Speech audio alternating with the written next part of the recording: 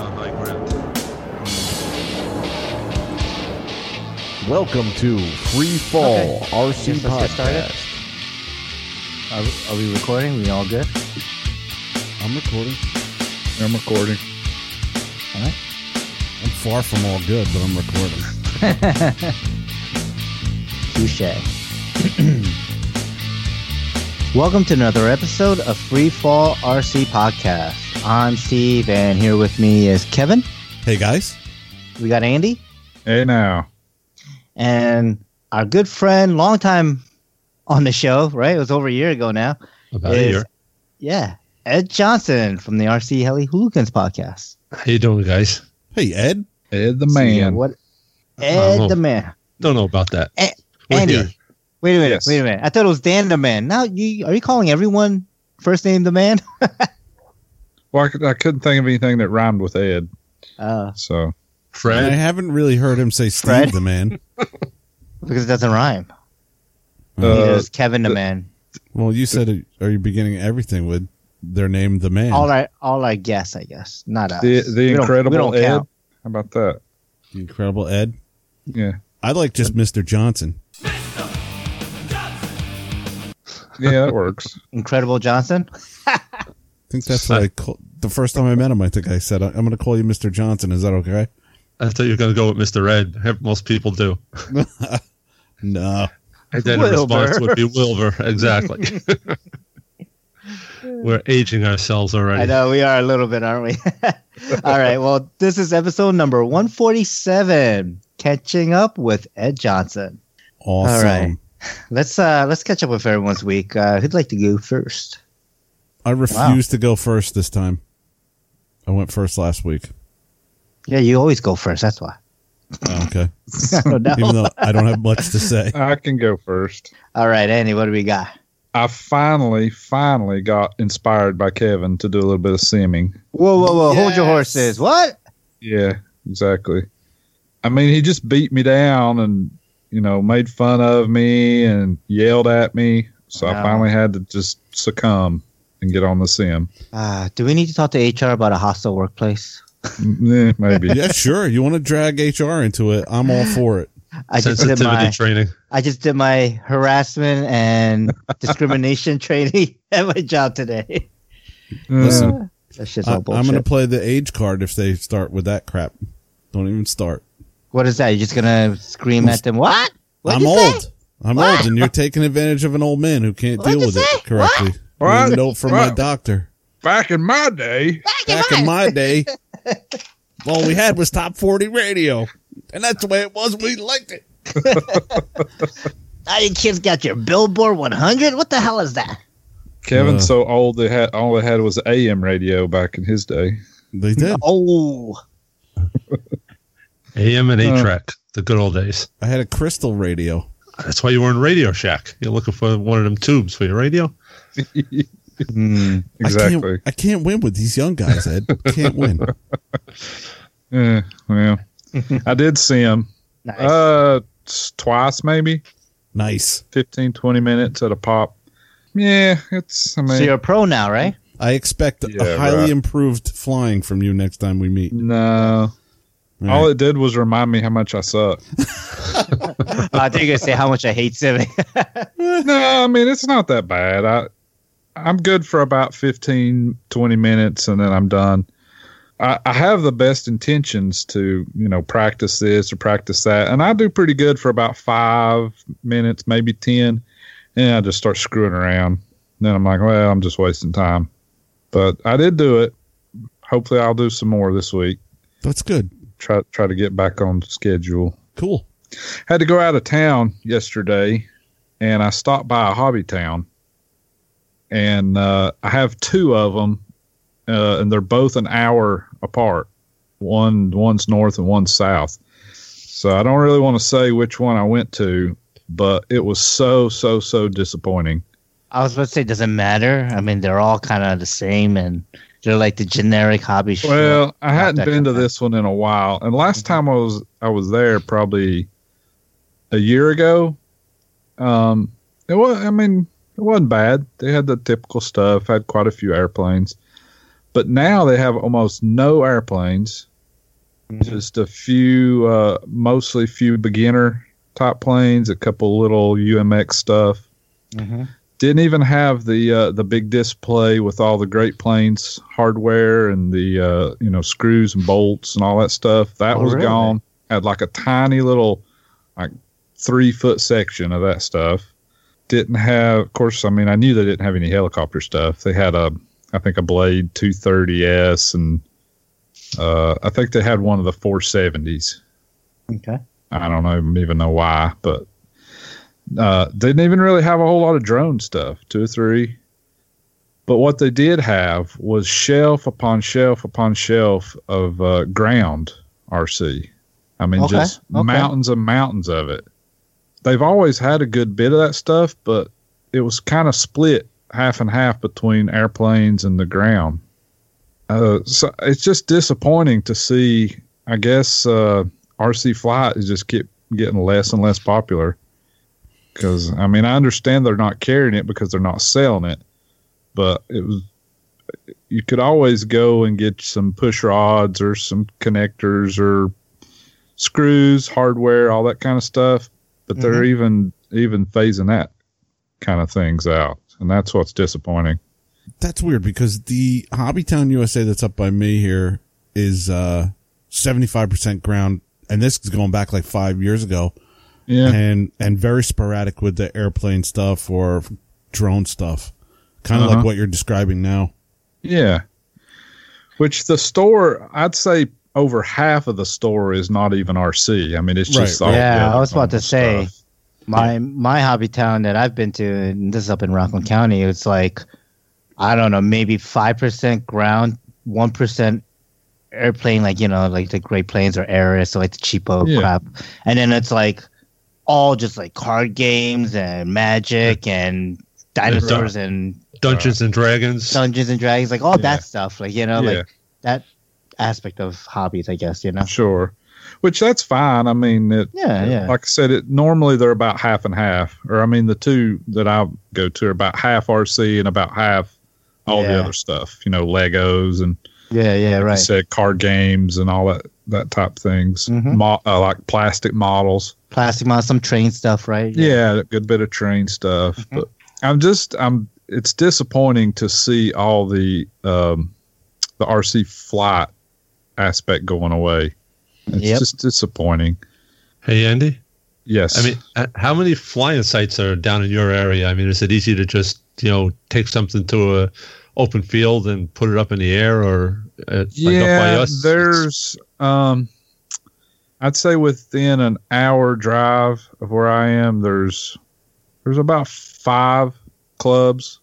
Okay. 5 to 6 clubs within an hour of where I am. So, I mean, there's a few around, but the clubs themselves they're slowly weathering away too.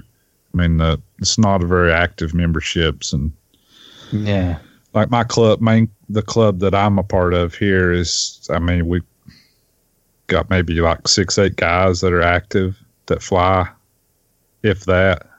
So it's clubs are just kind of going downhill. Mm-hmm. I know. Along with everything else, it's disappointing. I know back in the day, going decades ago now, when I was into RC cars, our club would specifically support and buy from this one hobby shop in Brooklyn. I mean, really, he stocked the whole wall of the store with the RC 500 car parts. And if he kept the club going, we kept a portion of his business going. But if it wasn't for that mutual, friendship we had, he wouldn't have any of those car parts in stock. And back then, it wasn't really much on the online mail order stuff. One of the guys was a factory or team pilot for Associated, so we could get parts through him at a discount, but he really couldn't order up enough parts for the 20 or 30 club members we had. He could only take care of 1 or 2 guys without, being focused on. Mm-hmm. Right. So, I mean, I don't know if clubs around, I know our club doesn't do it, but other clubs in the United States maybe, focusing on a particular model and getting together with the hobby store and saying, okay, we have 20 members and we all want to buy this particular model from X company, can you do it for us, and what kind of discount can you get us, rather than just going online and buying it ourselves. Right. Yeah. Yeah. The problem is try to get 20 guys to all get the same thing. That's the ones I know all want something different, and this one has to have a bigger motor than that guy, and this guy has to have this, and it's very disorganized. Kind of makes it fun too, but with the helicopters and the airplanes, there's too much diversity. I mean, with cars, you had maybe 2 or 3 different models, but most of the guys ran the one competition model, and that was it. Mm-hmm. Yeah, and I mean, even my old hobby shop I used to go to that closed down recently.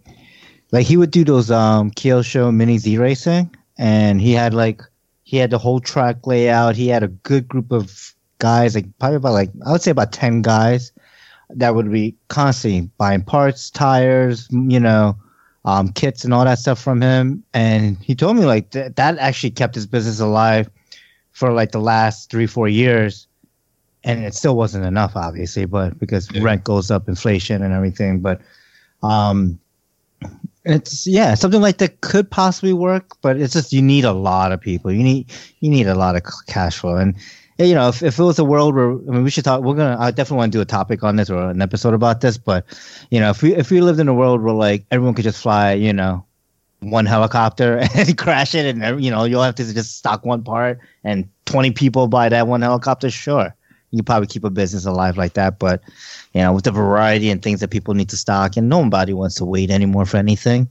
Everyone's it's millennials and want to. What is that, Kevin? I want it now, right? Yeah. So 3 days tops. If it's not at the door, there's something wrong. Yeah. Then you're complaining and you're giving blasting companies online because you didn't get your thing 2 days later, even though it's not up to them. They shipped it out. It's, the rest of the delivery system we live in, but yeah. Anyways, Hobbytown, Speaking, like we were talking about last week, needing it right now, today, with our LEDs and resistors. Yeah. They do have a pretty decent selection of Radio Shack goodies. Like really? Component stuff. Both the Hobby Towns here are now carrying Radio Shack. They're, I forgot what they call it, but all their maker stuff, like the switches and resistors and all the DIY stuff. And all. Yeah, exactly.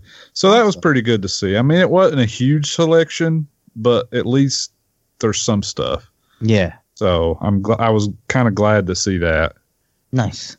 I still miss my Radio Shack. Oh boy. Shut up, Kevin. All right, Wet Blanket. Are you done or what? I miss Heathkit. I did get out and fly my N556 once today, so I don't have to take a no-fly card. Nice. How's that? But that's about all I've been up to. Awesome. How's that thing flying? Flying good? Yeah, flying really well. Awesome. It started raining on me, so I just barely got one flight in, but I made it just under the gun. Cool. So. All right, Kevin, why don't you go, and then I'll go, and then I can kind of, since I went flying with Ed this weekend. All right. Well, I did not go flying this weekend. I'm taking a no-fly. The wife had some surgery on Friday, and I was home for 4 days attending to her every need and building up those husband points. Nice. Can't wait to cash those in. Just don't know what I'm going to get yet with them. Anyways. Fly to Florida this weekend. Flying to Florida. I worked on my nitro, and that's ready to go. I think last episode I said something about, doing a little bit here and there. But that's finished, man. That's ready to put some fuel in and fire that thing up. And I also worked on that speed tank, that 3D printed speed tank. I got my parts in for that and was doing some more with that. That's a cool little project. It's actually bigger than I thought it was going to be. Oh, yeah? And that should be, that should be a riot, that thing. The tracks I printed out are flat on the bottom, though. So and of course, Thingiverse, there's a dozen different guys that have created different styles of tracks for that speed tank. So I'll probably wind up printing out more of an aggressive like track for it. But I just want to see if this thing moves. It should. It's probably going to be really quick though, because I'm using the same motors that are in the F1 car, and it should be an adventure for sure. Nice. It's supposed to be a speed tank, so make it go fast. It's going to be speedy. And I'm already thinking about redesigning the front so I can put some lights in it or something. And I think that's it. I think that's all I really worked on. I did a little bit more on the 550, but not much. It's been tough with the wife needing a lot of help doing everything. She had carpal tunnel surgery on her right hand, so it's immobile right now. She can't do anything with it. But that's it. Whoa, what have you guys been up to? Yeah, so I flew on Sunday with Ed, Greg, Alex, and a bunch of members of the RCC club. It was awesome. Yeah, I mean, I didn't have too much time because I had to go and pick up my kids from their grandma's house down in Jersey City, and then drive back. And my wife actually worked, so I dropped her off. Went to the field, flew, and then I had to go to Jersey City and back. But I think I stayed out till around 2:30 ish, and I got a good amount of flights in. I flew all the packs on the Goblin 500 and some on the Nitro and stuff. So it was cool, it's fun. It's like, I don't know. Every time I fly that Goblin 500, I'm liking it more and more, and I don't know if it's because I'm getting more used to it or because I don't care about crashing it, so I'm just kind of doing stupid things with it and having fun with it. I'm just whatever, skid bump it, I don't care, it's whatever, just have fun with it. And I'm trying a couple of things, and it's funny because after I fly, I'm like, I only scared myself 1 or 2 times that flight, so that's good. Nice. Yeah, so I mean that was cool. I got to work on the Tortuga a little more. I got all the electronics are installed now and everything's glued in. I just need to put the aileron linkages in. I do need to glue the vertical fin, so that I still need to glue. But I got the Neo installed, ESC, all that stuff. The Neo has a basic programming on it, V-plane. So I'm going to work on that some more and get that finished. So I should have that finished by this weekend, by the release of this podcast. But I won't be around this weekend. And I'll kind of go into that later in the episode and talk about what's next. What? You're not going to be around this weekend? No. I was hoping we'd get a chance to fly. That's it. I told you we could definitely have a chance to fly. You just have to come to Florida. Oh. Those brownie points or whatever you call it, husband points. Come on. It's only a hop, skip, and a jump. I'm saving them for Urcha. 2-hour flight. Oh, that's next year, man. Those brownie points are going to expire by then. Come on. No. Not with my memory. No. Well, okay. Let's just say this. She's going to need a lot more surgery because you're going to need a lot more brownie points to go a whole week away. Oh, that can be arranged. Okay, cool. That can be arranged. Make sure she wasn't listening. You're like looking over your shoulder. Yeah, that could be arranged. I'm just waiting to hear the big loud crash where the dinner plate hits him in the back of the head. You know how the wife brownie points work. The first mistake you make, they get all erased. They wipe out, yeah.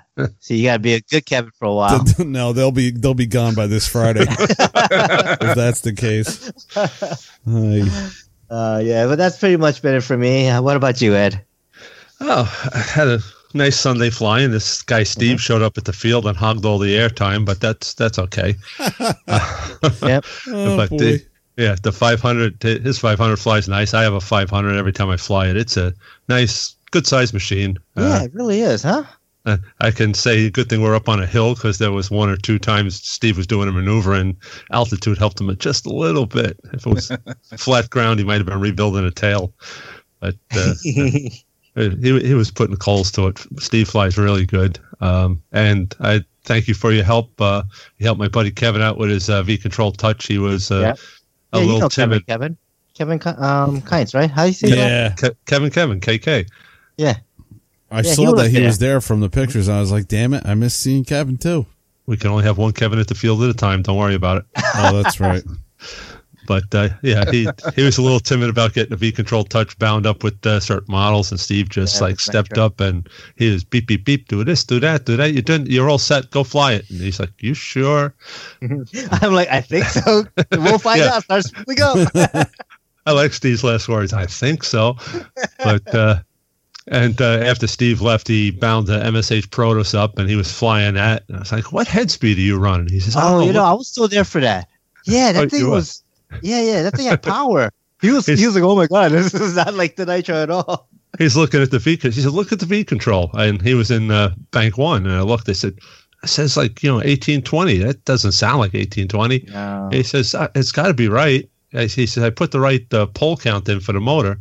I said, "Let me get my optical tech." So he put another set of packs in there. Uh-huh. Mode 1 was 2,000 RPM. Mode 2 was 22 something, and mode 3, Bank 3 was like 24. I said, something's off, dude. I was going to say, Steve did set that up, didn't he? No, I'm not that crazy to head speeds. I don't go above 22 anymore. 22 are insane. I called it the Tariq helicopter. I said, you must have had this set up by Tariq. Yeah. Did you just download Tariq's file and loaded it? But lo and behold, going to governor setup, and the gear ratio was incorrect. We put the proper gear ratio in, and then it matched what the head speed was doing, dialed it down a little bit, and it's much happier. I thought also, I know this is I think on the first flight when we were like, yeah, what's the head speed? And I thought you looked at it and it was like, wait a minute, he had set for external gov, so it was actually being managed by the Hobby Wing.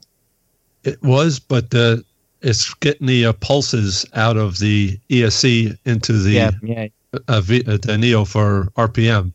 So it needs to not only know the motor count, but it needs to know the ratio between the motor and the head.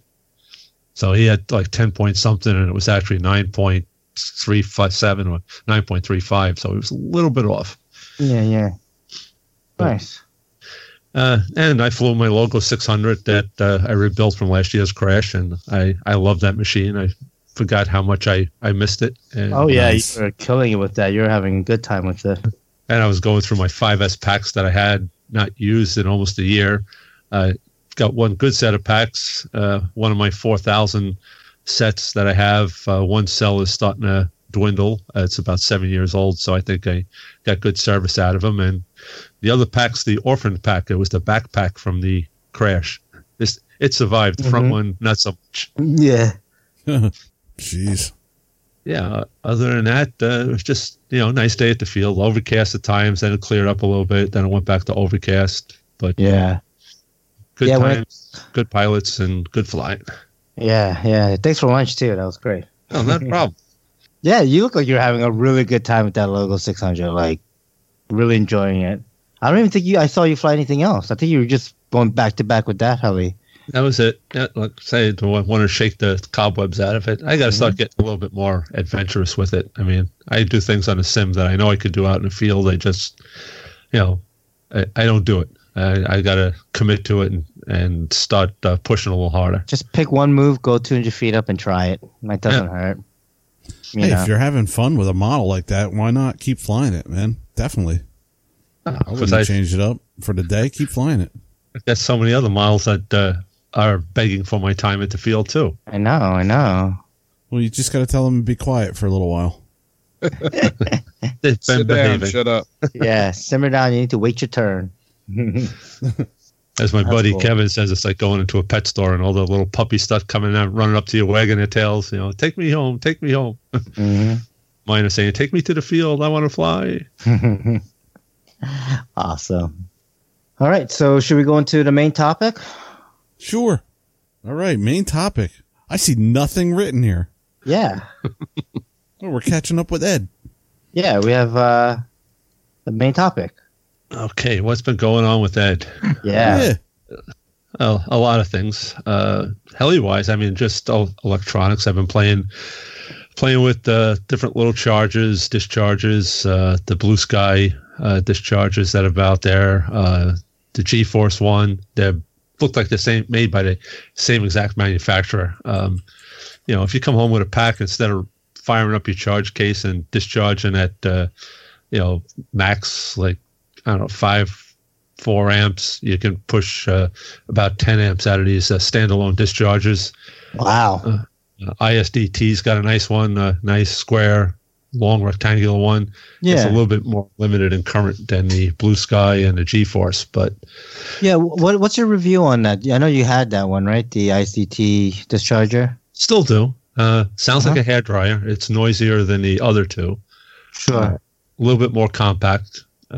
Might be something you want to throw in your charge case or your field box if you want to kill the battery at the field before you put it in your box to take it home. Yeah. The G-Force and the Sky RC ones, Joe Cashwell is making a discharge case, a Pelican case. Oh, yes. I've seen that, yep. You could drop those right in and he'll sell it as a kit form if you already have the charges. If you have a little bit of skill, I think there might be a slight bit of disassembly that you have to do on the discharge to get the board up on a deck plate. But he says the wiring that's in the discharger is long enough to do it. You don't have to modify nothing. Oh, okay. So you just take it apart and don't have to unsolder or anything and re-solder or connectors or anything. Cool. Yep. So I'll get one of those one day. How's your charging case? Aren't you getting a charging case? I don't know. We'll have to ask Joe about that. He was throwing some teaser pictures out. Yeah, he has some really cool teaser pics. Yeah, I've seen those. Uh-huh. But I mean, I basically gave it to him as a side project. Okay. Here's a little bit of a challenge. I know you could do a good job with it, which according to the pictures I've seen, he's done a fantastic job with it. But this is the flux capacitor case, right? Yep. Oof, it's a work of art so far, at least. Yeah. I'm looking forward to seeing it someday in person. Actually, I was kidding him. I called him up about a week ago or so. I said, I haven't heard from you in a while. Were you doing some testing on my case and something went seriously wrong with it? Oh. He says, no. He says, I just got busy with the other projects. I said, no problem. Just, keep on trucking. Eventually we'll get to the end and it'll be all good. Yeah, for sure. So I am looking forward to the day that I do have that case. I just happened to be sitting down one day and I was ignoring the TV. I was putzing around on the iPad and Back to the Future popped up. And I said, flux capacitor. I said, and Alex always used to kid me, because I always flew electrics, and I always said, I'll never fly a nitro. And he says, you love them gigawatts. And I said, all right, the flux capacitor gigawatts. Joe, you up for a challenge? Can you build me one of these?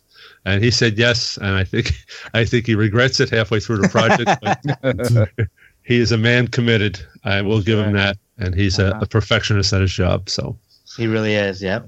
Yeah. Model wise, what am I building? Steve kind of heard this at the field. I have a couple of models still in a box that will be built eventually. You can't see me, but I'm shaking my head. Alex gets upset. You've had that model how long? And it's in a box still? I go, yeah, I bought that at IRCHA like 2 years ago. And he says, you haven't touched it yet? I go, no, a newer model came out and I was more interested in that one than the one I bought at IRCHA, so it stayed in the box. Are we talking about the Logo 700? No, all the logos are built and flyable. Okay, okay. This was a Kyle Stacey 3-bladed 700 Goblin. The KC edition. That's like I don't know, it's 4 years old now, 3 years. Oh, Jesus, it hasn't been 4 years. Let's just say this: Anthony Garcia used to fly helicopters when that came out. Oh boy! Boy, Anthony's gonna be pissed at me. Jeez. But we were at IRCHA and Heli Direct was having like the last day sale. We don't want to take these home. They'd marked another like 5% off on the kits. And I said, you know what? I says, I like it. I want to build, have one in my fleet. So I bought it and came home. I put it downstairs and I forgot what model came out after that. And it was just like right after IRCHA. And I said, I got to have that one. So I ordered that one and built that one. What else? I do have a Protos Evolution 700 still in a box. That's probably 2 years ago, wasn't it? Yeah, that was 2 years ago. Mm-hmm. And that was another IRCHA. I ordered before I was headed out to IRCHA, and Shannon brought all the stuff to IRCHA with him. So I just picked it up at IRCHA and brought it back. Nice. And I've got my Avant Mastro Nitro that I crashed inverted on the head, but one of the other guys in the club had the Nitro kit as well, and he just wanted to get out of Nitro, so I bought the kit from him. So you have a brand new Avant Nitro. Not brand new, slightly used, but I have all the parts to refurbish mine and get it back in the air. Okay. No, I thought you bought, like you said, that the guy was selling like a kit. Like I thought you. No, he had it flying. He flew it around a couple of times. I don't know what he was doing wrong, but he would strip the starter drive on the top of the clutch stack. He would strip that out in a day. I said, he's just going into it in an angle. You got to be straight on. I know, but I mean, I showed him. I looked at it. I said, "How are you tearing these up?" He went through like 3 of them, and he finally said, "I had enough of this. I'm done with Nitro." So I said, "All right, I'll buy it off of you. No problem. I need the spare parts." And lo and behold, about a month later, doing something, lost orientation, inverted right on the head, full speed into the ground. I said, "Oh, that's not going to be good." And what do I have in the mail? Not in the mail yet, but someday at TDS, when they decide to ship those, that's on the build board as well. And you pre-ordered that too, right? Oh, I pre-ordered that like 2 years ago. when he announced it. Yep. Nice. So he's been working on that. It should be anytime soon. They're talking about finalizing testing that they've done, and it should be going to production. And I got my eye on the Glogo logo whenever that comes out. Mm-hmm. Oh boy. Oh boy, what? Oh boy. He's saying, "Oh boy, that'll sit on the shelf for 2 years." No. That'll get built. I might even. You're. I know you like your Mikados, man. I know you'll get that built. I only said, "Oh boy, Ed," because I was thinking about doing one of those. I think it's going to be a really nice heli. I mean, out of the Nitros out there, I like the power to weight ratio of the Goblin, the 650. If it's kept as a 650, other people say it flies nice as a 700, but I like the balance as a 650. The Glogo 700 should be a really light bird, similar to the Synergy N7. Which comparable weight. Yeah, I think it'll be a good one. Mm-hmm. I might move all my Nitro and electronics from the Mastro into the Glogo, depending on when the availability of that kit is. Sure. Yeah, I have a feeling that's like before the end of the year. I'm hoping it could be a perfect Christmas present. Well, they only got a couple months left. True. They could pull it off. They're a big enough company to make things happen. Yeah. Yeah. Oh, I mean, I'm sure it's like most of the parts are in manufacturing right now. They just got to put it together as a kit. Like I think they're there, you know. And I think Kyle did post a little while ago a little teaser like, "Hey, don't forget, we still got the Glogo here," you know. Like he posted a little picture because I know I shared it on our free fall page, so I know it wasn't too long ago. I was actually looking forward to the release of the Protos Nitro, but that kind of got pushed to the wayside due to market. There was 10 different reasons that I've heard, and I don't want to repeat any of them because I don't know which one's exactly the truth. But nonetheless, I mean, we've all heard it all anyways, you know. So the other kit that's got my eye is the Kraken. Mm-hmm. The Kraken. That's not going to be for a while, I think. Yeah, it's probably not till the first quarter of next year, if that early. Yeah, I mean, at best, I'm thinking they're going to have a release for IRCHA. That's what I think. Well, that's what I was going to say about the Glogo, but I don't know. Like, Ed probably has more history with releasing around IRCHA and products than I do, and probably you do, Steve. Is that something that normally companies will do?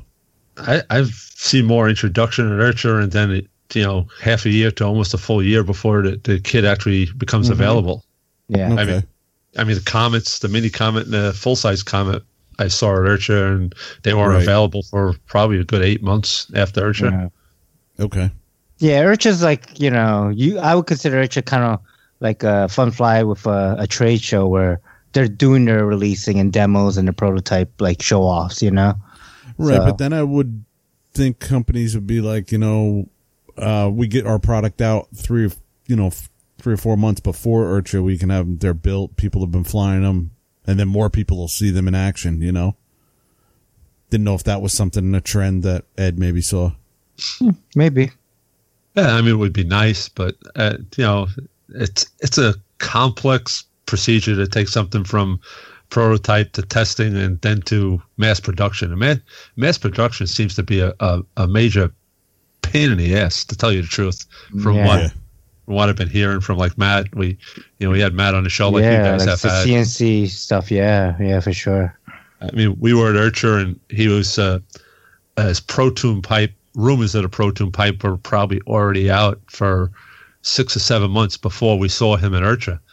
And, he told us the story, like he said to you guys. He got the first set of production run pipes, and he says the welds look like total crap. Yeah. Yeah. And, he said, I just, it'll work. I mean, they're not going to leak, but I can't release something that looks like that. So no. You have to find a different weld shop to start all over again with. And, that puts you behind another 6-7 months in production. But they're out. They sound good. Seem like they pull good power out of a nitro. So I'm looking forward to strapping one of them on the Glogo. Yeah. Speaking of releasing before IRCHA, Matt and Synergy always seems to have a model out a couple months before, it seems like. Because, like 3 years ago, he had the 766, wasn't that in the spring? And then the 516, and then the 556. I remember Matt's flying. been very busy. It seems like about every, April, May, a new model comes out, and then, everybody's flying them at IRCHA. So, I remember him flying this. Does that on purpose? 766 at IRCHA, but I don't think it was available to the general public. Oh, it was? Okay. I mean, Team Pilots had it. He was flying it. Maybe that's the case. I forgot it. Yeah. I said, well, when's it coming out? I want one of those. Oh, be a couple of months. And so I kept waiting and twiddling my thumbs and clicking my mouse. And I said, oh, there it is. Bye. Nice. Bye. What the hell did I just do? There's another kid I have to hide from the wife. Yeah, he's had about one every year, seems like. Yeah, he's been very busy. Yeah, I'm looking to see what I came out with the 556, which is a success as far as I can see. I wonder if he's going to revamp the 700 size nitro to something. He kind of hinted on the last show he was on, a 700 electric. He kind of has a hole in his lineup right now. Okay. So I think that might be the next one. Yeah. Maybe a 716 or something. I don't know. Just speculating. I'm just totally guessing. Yeah, 716 or just whatever. A revised version of the E7. Yeah, because he dropped the E7. I mean, it's discontinued, so he really doesn't have a 700 size electric. So he was sort of beating around the bush, hinting that might be the next one. Or at least that's what I got out of his interview. With wasn't that on Full Pitch a couple weeks ago? Yeah. Yep. Jimmy Jones. Hey, I think he could take the 766. They have a 700 size tail boom for that. He could drop it down. Most people stretch them out, but right. Yeah, but I don't know what the weight would be, because that's a 766 is a beefy heli. Like I would say as a 700, the only thing that can compare it to is probably like the 700 Extreme. Like the head, everything's just beefy as hell. Right. Yeah, and that's what he said. He said the 766, even though you can fly it as a 700, it really wasn't intended for that. It was intended for 766 to an 800. So it's kind of the new style where you've got the really strong, can handle the strong powertrains, but keeping the weight down. Sort of the trend, that everybody likes now is the lighter weight 700s. Yeah. So be interesting to see what he comes up with that. Yeah, for sure. Sure, it'll be nice. So is everybody enjoying the V-Control Touch radios? I am. I can't speak. I'm not. I'm a regular guy. I like my regular radio. But I did get a chance to see Steve's in action, and amazing. It's definitely amazing. It's cool. It really is. Quick. Cool piece of tech. Yeah. Very, very quick. You can see they updated or did a lot of work on the main brains of the operation in its relation to the touch screen. Yeah. Definitely a very cool piece of electronics. Yeah, man. I'll wait till they go on sale. Sorry. There'll be the version 2 touch coming out. Actually, there's been some banter about the lack of Neos or availability of Neos, that there might be a improved version coming out. Yeah. I heard it could either be an improved version or I don't know. So I wonder what if it is. How can they improve on something that's, in my opinion, flies really, really well? Right out the box, with minimal tuning. I mean, I never really ran like I do on the Jeti radio, more than one sensor on a Neo. But are you limited to the? No, you're not, because with the battery identifiers you can, or the battery identifiers you can piggyback them. So you should be able to multi-channel them in a string and still have them work.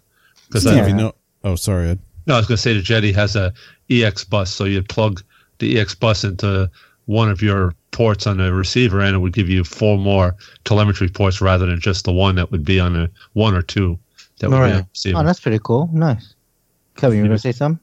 Yeah, you know how they can improve on the Neos? They could make them cheaper. That would help. That would help. That's what I was thinking. You almost made me spit water on the computer. That's the only way I can see him improving. Let's just. Is it that much more money? I mean, when you consider Pro Rescue, yes, but just Neo, base flybarless unit to another base flybarless, is it that much more?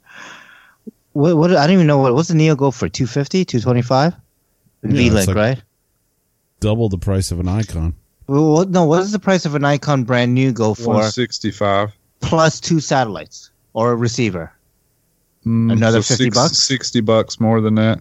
Probably another 70. The satellites, I think, are 35. So if you went Spectrum, you go $70 more. If you go Futaba, probably $50-$60, right? Jeti's probably even cheaper. Right? Jeti's like a $40-$50 receiver usually. But that's with Rescue, though.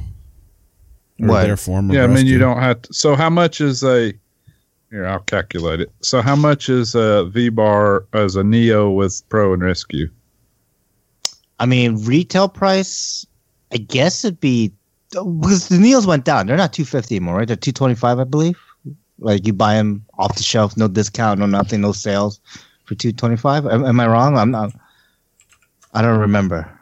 I'm clicking. I've been buying them used for so long. I've been buying them used, wherever I see them. So I don't remember the last. I think the 766 was the last one I bought new, because I bought the white one. My mouse wheel is scrolling along with Ed's. A Brain or Icon 2 is $165, and $60 receivers, which is most of them, would be $225. Or if you do $35 satellites, that'd be $235. Okay. So $235, $225, and then Neo's what, $225. So it's going to be $100 more, but you're paying like that, whatever, 80, 90 euro. You got the Neo Express is $200. The Neo with the V-Link and with the V-Link is $250. Okay.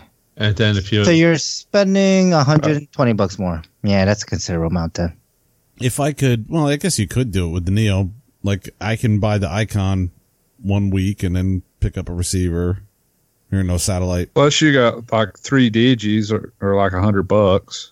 Yeah, and stuff like that. So I've never flown 3DG, so I don't know. I have no opinion about that. I don't know how they are. I heard the bass tuning isn't very good. That's the one thing about the Neos I like, and one thing Icons are very similar too. You load the bass wizard and set up your helicopter, and for the most part, you tune your tail and your head gain a little bit, and that's it. And it flies. Yeah. If you're a pro, you can tune it to all the little things, but what were you going to say, Andy? Sorry. I was going to say that 3DG is probably the most tunable of any that I've fooled with. I mean, you can adjust everything you can imagine, but they don't come out of the box flying near as well as a Brain or a V-Bar or some of the others. So, I mean, you have to do some tuning to get them dialed right in. to fly well. Yeah. So they're not. Yeah. So I mean, they're cheap, but then, in my opinion, that means that they're not. The user experience isn't. Right. You know, it's not catering to anyone that's like it's a not, beginner. Exactly. You know, I mean, it's probably somebody that really likes to tinker and really, really dial it in perfectly might like it more so. But like me, I just want to get pretty good to start with. So I'd either just load the defaults on my brain and just go fly. And I know I can tweak it just a little bit here and there, but I don't really have to do much. Right. I'm sure that's the same with a Neo. You pretty much even less. Get it out of the box. Than an Icon. Yeah, you do even less on a brain on a V-Bar compared to a brain. But yeah, you're talking about $120 difference. That is a considerable amount, because that means for every 2 brains you buy, every 2 Neos you buy with Pro Rescue, you can get 3 brains. Mm-hmm. So that is considerable. You guys are correct. Most of them are on back order. I only see like the software you can purchase, and there's only one Neo with gyro that you can purchase right now at this moment. Yeah. And I wonder if it's like, this is one of the things I've been wondering a lot about with the whole tariff stuff. It's like, where do these things come from? If they're coming from China, there's a tariff on it coming to the U.S. Now, I remember I posted that on that thread of someone posted about the Neos not being around, like they've been sold out for a while. And, my thing was like, oh, maybe because of tariffs, they're not importing it because they don't know what to do about the extra taxes and charges and stuff, right? Like, do they charge the customer? Do they eat the cost? How do they get it so that way, they'll still sell them and not disappoint the customer so much by jacking something that's $250 to $300. And that's like express for $300 that'd be a hard pill to swallow, Yeah. I mean, in one shot, if I could build up to it, like buy one piece and then add to it a couple months later. Yeah, that's not as bad for me. Maybe sorry, go. Maybe there's a container on the way to Mexico, and they're going to load them on trucks and drive them to the U.S. Yeah, takes Canada, longer. Whatever. Yeah. Well, they will be stopped at the border under the current administration. I know that much. Yeah, that's why I think Canada would be easier. Won't be a green light. But even then, then you're talking about import, customs, right? Like, there's going to be some fees to that too. They're really busy digging a tunnel right now to get our V-bars. Yeah. And it's like, just drop them in with drones. Yeah, right. There you go. So it's interesting, and we'll have to see how these companies handle the tariffs, because I'm sure everyone's being affected by it. I don't think it's just going to be Mikado, I don't think it's just going to be, absolutely everyone, because I think everything we buy is going to be affected by it, which is everything. Pretty much everything we get is from China, but things like, I know things that are from like Taiwan or Thailand, or I don't know, the other countries down in Southeast Asia, they're not getting affected, I don't think, by this. So like CanoMod, right? CanoMod is, I think, made in let's think about Luca, right? All his stuff comes from Vietnam, right? Yeah. So I don't think there's no tariffs on that, right? I haven't seen any bump in any Oxy parts that I've ordered. Okay. And I've just ordered them just recently. Nice. Okay. So, I didn't see anything. And then I think someone said on that V-Bar post that they're like, oh, but they don't get imported directly to the U.S. They go to Germany first. Which, in my opinion, I don't understand that. Like, if your market is in Germany, sure, you ship some to Germany. But your market is in the U.S., you ship directly to the U.S. Why go? Well, there might be an issue with clones that they're trying to avoid. So there might be something they're adding in Germany that is proprietary to Mikado, because you notice there's no clones of anything. Or they could be doing the final testing or sure. Something like that. Yeah. I think it's less of the clones, to be frank. Kevin. I think it's more like, because there was a mini V-Bar clone, and Gaui has their version, which is not a clone. It's an actual mini V-Bar, but like that K-Bar and the Foo Bar and whatever other bars out there. I don't know if anyone's. I don't think I've ever seen a Neo clone per se. So maybe you're right. Maybe they are doing something to it, but I don't, I don't think, I don't think they do it because you could only run it with the V control, right? Well, I guess you can run an external receiver. The whole registration and the V Stabi thing on the website and all, I think that's what all that's for. Just prevent the software.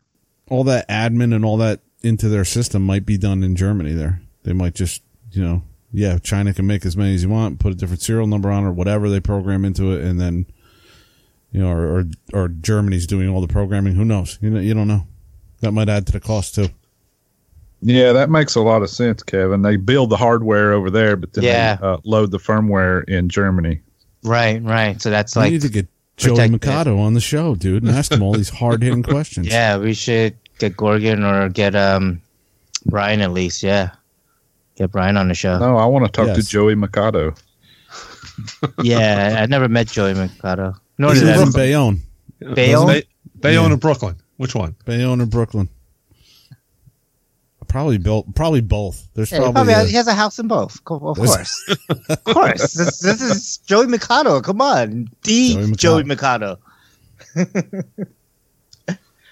Yeah. So, I mean, it's interesting. We'll see, I guess, Time will tell with this whole tariff stuff. And I'm sure if they got a new version of Neo come out, I'm just looking at those old Neos for half the price. Come on, baby. Let me get some more Neos. Right. I got some plays. I want to put some Neos in. I hear that. Yeah. I mean, I think some speculation was also that they were going to come basically stock with a metal case on them instead of that would be nice. Separately.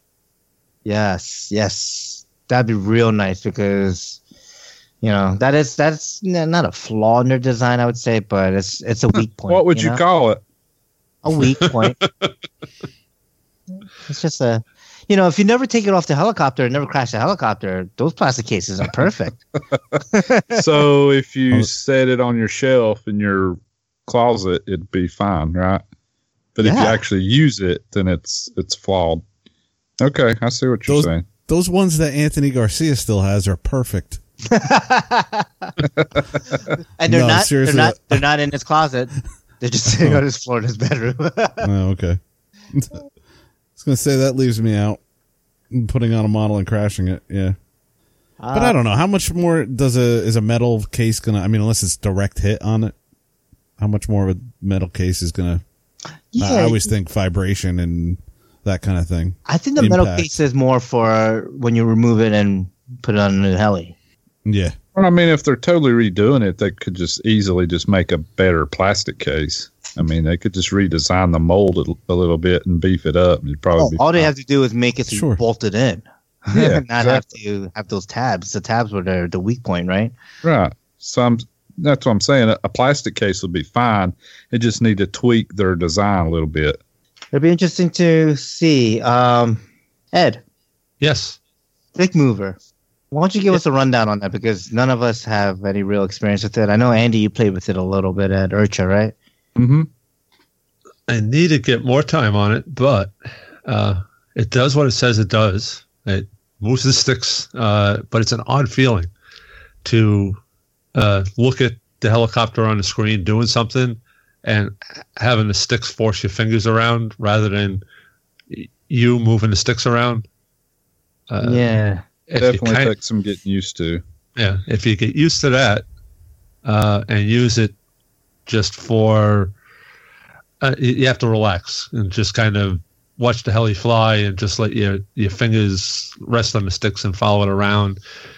I think you could probably pick up some skills on it. I mean, there's one or two maneuvers that I downloaded. They give you, I was on the early release of it, so they gave you a coupon for like 50 maneuvers for free or part of the initial purchase price.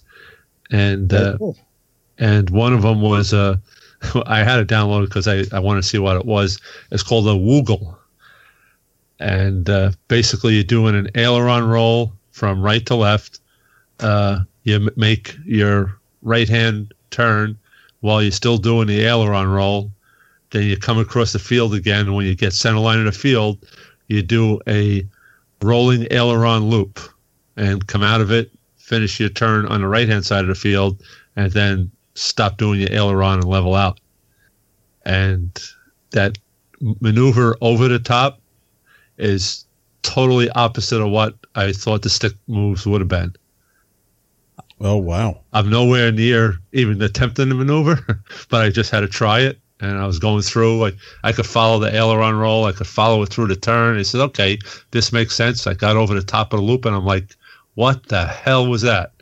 I think once it goes inverted, it's got to be different, right? It's got to be opposite controls, right? It became weird. And actually, Derek was at our field fly-in once, and I described this maneuver to him, and he did it, but he says it wasn't pretty, and he said that is, it's definitely unique. It's something you have to work on quite a bit to get it down pat, but he pulled it off naturally. The guy's got incredible skills. Yeah, man. But where I can see that thing coming into play for me, where I'm at now, is just learning to fly backwards. Like, okay, now which way does the rudder go as you're coming like left to right and turning? And then when it's inverted, which way does the rudder go when you're turning inverted? And then, how do the sticks move together, flying backwards now inverted? I don't feel like that would, I don't know if that would help you though. Like, I mean, I that would help me initially. I don't know, because it's like, but it's not you doing it though. Like that's what I learned in the sim. That's what I used the sim for. You're doing it though. It's different when you're telling yourself, "I got to move this left or right."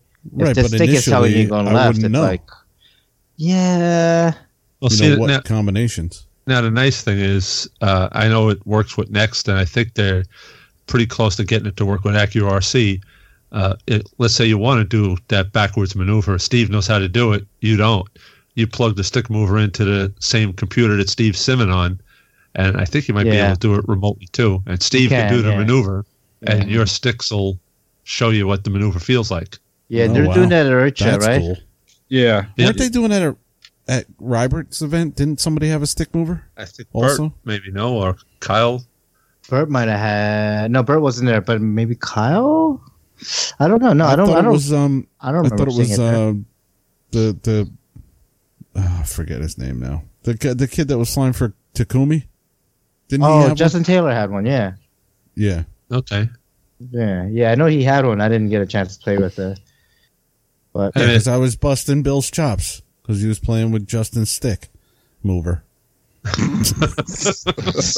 can remember that much. The other maneuver I downloaded was the Pyro Flip. But okay, I heard it goes right into a double Pyro Flip, right? Exactly. I started the first maneuver, and I saw mentally I have the mechanics down for the Pyro Flip. I said, let me see how the sticks feel. But now they're doing 2 rotations per flip. I said, what the hell is this?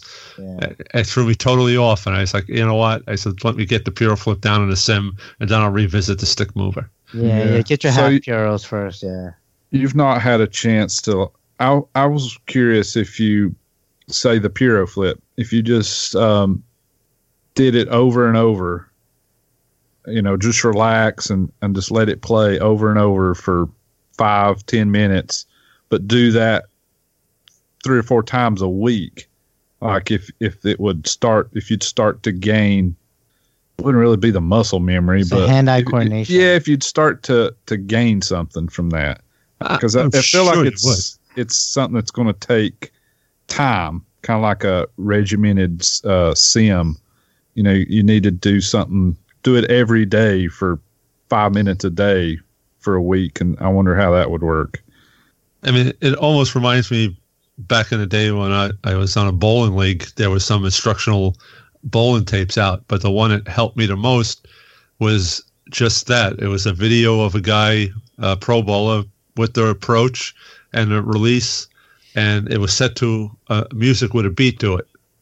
And so it had a cadence to it. Yeah. Yeah. You played that over and over again. And then when you actually went out bowling, you had that cadence or that beat in your head, and your timing on the approach and release of the ball was spot perfect. I was like, wow, it helped, but you had to psychologically play this thing over and over and over in your head.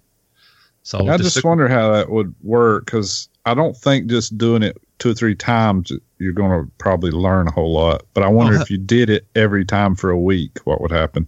And the nice thing too is, let's say it's a maneuver that you're trying for the first time, you could set like 4 sequences or 3 sequences. You could do the first sequence at 25% of real speed. Oh, okay. Next one at 50%. Right. Keep speeding it up. Yep. So, and you could adjust the amount of times it repeats the 25% one. So you could repeat 25% twice. You could repeat 50 like 4 times, 75% 6 times, and 100%, like 3 times, and go through that. You'll pick it up. I haven't had the time to really sit down and do a regimen on the one maneuver and then take it into the sim and take it into the field. But yeah, it has potential. That'd be the real test of it. Like, take one maneuver and see if you can, like the double Piro flip, go from not knowing it at all to doing it at the field. Like, if you could do that, then I feel like the product would be successful. And it would do what it's supposed to do, right? And I feel like this product would be, it's not even, I don't think this product's meant for a beginner. I think that, like, if okay, let me ask this first, Ed. What kind of maneuvers can you download for that? How basic does it go? I believe, I'm going to have to pull it up again, but I believe they had standard bank turns, and loops and, basic maneuvers, as far what I would consider basic maneuvers. What about like basic orientation? No, I mean, it's not going to teach you nose in. No, it's not going to have a maneuver for that. I would think you'd need that first. I think Real Flight is your staple for that. Yeah, actually, orientation training, yeah. I think the best one in Real Flight is you follow the Ghost helicopter around. I think there's 20 or 25 different positions. I don't think I've ever did that one before. So you try that. That's killer. So damn hard. I mean, I tried the orientation one, and I couldn't keep it in a damn circle. It would just constantly just crash. The Ghost one is harder than that, because you got to keep it like right on. You have to be able to hover like perfectly within this silhouette of the helicopter. Yeah, like 7 or 8 seconds, and then it moves you on to the next orientation. And I remember, I haven't done it in a while, and I actually should, because it definitely reinforces your orientations. But you think you're good at hovering? Do that and see how far you get. I know I'm terrible at hovering. That's why I try not to hover. If I'm hovering, at least pirouetting or doing something, because I can't keep the damn helicopter in one place. You get into the 11th or the 12th step, then it flips inverted, and you're like, what the hell? Oh, then I'm totally screwed. But I'm good at hovering when the model's on the ground. That's when I'm good at it. That's a double stationary hover. Yeah. Yes. But that one in Real Flight, I think that's probably, for a beginner, that's the best way to reinforce your orientations. Is that I forgot the hell what it was called, but I call it the Ghost hover. It's just silhouette of it. I think it's Orientation Trainer. AccuRC has it as well. Oh, yeah, that kind of thing. Mm-hmm. You do like 5 seconds, tail in, and you go side in. You go through all the different orientations. And it only starts counting when you're actually lined up with the ghost heli, as you call it, the silhouette. So if you drift out, then your timer starts over. Yep. You have to hold it perfectly in there. Yeah, you have to have it inside a little circle or box or something. I tried that. Yeah, because I feel like the stick mover, like, for me, I'm an intermediate pilot that, like, my next thing I would really want to learn is like that double, like the full stir Piro flips, right? So like, the Piro training, I can probably do the double, like using the stick mover. I can see probably where it could benefit me personally, just because what I need to learn is what am I following on the stir?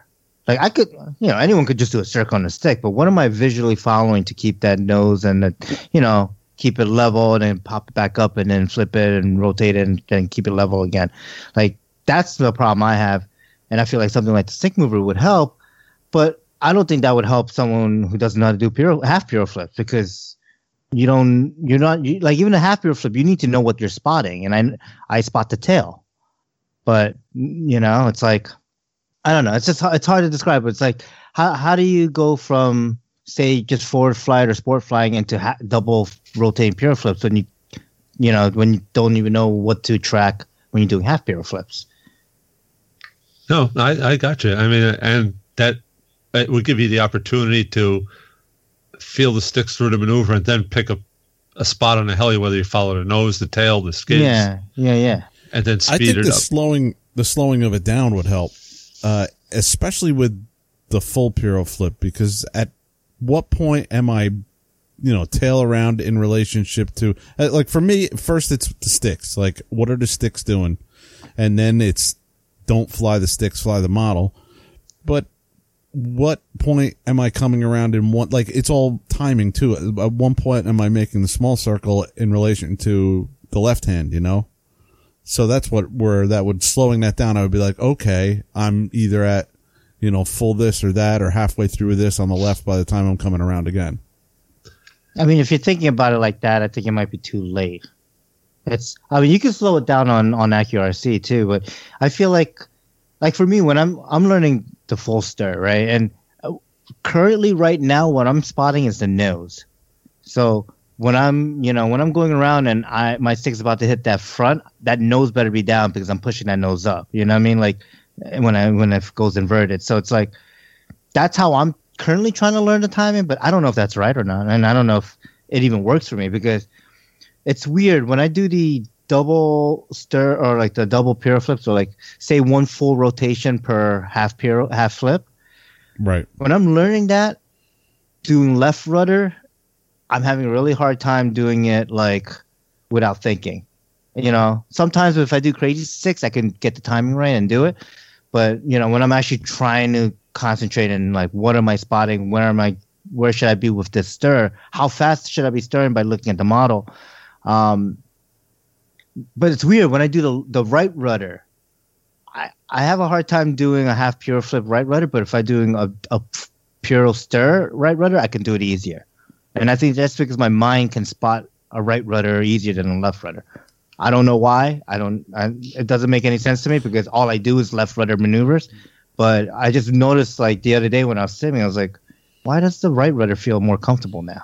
Well, what I found in doing a lot of stuff both directions from the start is that, you're definitely pulling in one direction with one maneuver, and then you're pushing in the other. And sometimes the pushing seems like you're going as far as the pulling, but you're not. So you actually have to push further. So maybe it's just how your fingers are, set up on the sticks as you're going to. It could be. I don't know. Yeah. And I'm not saying the stick mover thing is the be all end all. I would definitely use it as a tool. Yeah. But it would help me as to, where am I halfway through a maneuver? Like if you could slow it down like that. Yeah. As you look at the model. And I think, sorry, go ahead. No, I was just going to say one of the things I think we all fall into. I mean, we all want to do the fancy maneuver, whatever our favorites are. I mean, I have a few out there that I really love to do, but I've reserved myself to the fact until I can master every orientation of the helicopter just in normal flight, not doing any type of piro flip or rolling circle, I shouldn't be even attempting those. If you can't take your helicopter, flip it inverted, turn it left 45 degrees, and then fly away forward into a bank turn inverted or a backwards turn inverted, then you shouldn't be doing a piro flip. I mean, I totally agree with you. Very true. You can probably do it. I mean, most of us can put the stick star together and pull off a sloppy piro flip. But if it comes out cockeyed and you're not used to that orientation that comes out of that flip at, you've got your hands full. Well, rescue will take care of it. I mean, you're absolutely right. Though, I mean, I was in that boat where I was doing the half piros, and if it got in a certain orientation, I had to hit rescue. Now I can kind of, like Steve was saying last episode, now I could kind of stop halfway through it and then drive around inverted. But that comes from, you definitely have to get those orientations down. Definitely. And then that's just going to help you out with anything you do. Yeah. Definitely need orientation. Stuck. Yeah. I mean, you definitely need that. One of the things they do on the sim, you take it up in the air, you close your eyes, you stir the sticks around, and you open your eyes and see if you can recover the heli before it hits the ground. Yep. Wait, people do that? I mean, it's good practice. To pull off. First of all, you got to figure out what the orientation is, and then you got to make the correct corrections to get it stable again. So it's kind of akin to coming out of a maneuver bad, and you don't know which way it's facing and which angle the disc is at. So just another thing to practice. But orientations are key. I mean, they're boring. Nobody wants to religiously practice them, but I mean, you speak to at least the pros that'll be honest with you. I mean, Derek is a great guy, and he'll tell you anything you want to know. And if you ask him, how can I do a maneuver like that? He says, do you know every one of your orientations? Inverted, right side up, this angle, that angle. And if you don't know one of them, then you can't be as good as, he is or the pro pilots are. You can't You can't think about which way is it facing. You have to instinctively know which way it's facing. Yeah, no, for sure. And it's tough. We all want to have fun. We all, want to do the fancy stuff, but because it's a hobby. We don't want to we want to put the time and effort in, but not to the point where it feels like work. Exactly. So, and I don't know if this has happened with you guys, but as I've been learning the different flying backwards, flying forwards, inverted type of things, as I get into certain maneuvers, because I haven't just flipped it over, and now I know, I pull the stick towards me, it comes towards me, push it away, it goes away. If I do something and then get into that same orientation, for a while there, I was like, well, I'm in the same orientation, but my mind wasn't connecting the dots that, hey, you're back to the same one. I don't know if that's happened to you guys. It was for about a week there. I was having trouble with just the fact that I'm inverted and nose in, and I'm back to that. I should know what to do, but because I was coming out of something crazy or from something else, I really had to think about it. And I think that's from lack of practice doing those orientations, I remember the RCHN guys talking about the same thing we're going through. And, I think it was Nick was saying, he could do a backwards hurricane, and he could do it from 4 o'clock to 8 o'clock, but from 8 o'clock to 4 on the bottom, he just holds the sticks in that position and hopes it flies through. Mm-hmm. It lets it fly through, but he didn't feel that he had actual full command of the helicopter in that position of the hurricane. And again, it's like you say, that part of the orientation he wasn't comfortable with, so he just let it fly through and then continued doing his maneuvers on the top side of the hurricane. I feel like for myself, the orientation it definitely started to click. So I can usually bail myself out of most weird outputs of if I do a maneuver and my timing gets thrown off. And I could just fly through it. Okay, I'm this way now. Okay, I'll just push the heli that way and then, whip it around and kind of regain my composure and fly again. But yeah, I mean, I noticed I still don't have full 100% confidence in my orientation, because I know when I'm doing a maneuver and I have to make a correction, it's correct. Oh, wrong way, correct. It's oh, okay, there's the right one. So. But even seeing that, though, I think is a step in the right direction, definitely, because I've even noticed that with flying inverted with the planes, after, going back to planes, not flying planes for a while. Well, especially the rudder, right? It's wrong way in the rudder. Yeah. When you're doing the inverted, rudder. Yeah, exactly. You change it, and it doesn't throw you like it used to, or you're like, okay, I'm a little rusty, and now next time around I'm okay. It's definitely a step in the right direction, because when you start, you just don't know even what to do, and when you move it the wrong way, you're like, oh, that didn't work, let me move it some more the wrong way. Right. Yeah. But you get to where you can bump it just a little bit, and you're like, oh, wrong way. Yeah. And then the next steps, you don't even think about it, you just always go the correct way, so you're moving in the right direction. Yeah. Oh, we'll see. That's cool, though. Stick mover. I mean, I think definitely it's going to be cool for those intermediate pilots that are trying to just learn a little bit more advanced stuff. I don't know if it'll help you doing TikToks, because to me, TikToks it's all about timing and the way that the helicopter is reacting to your mistiming.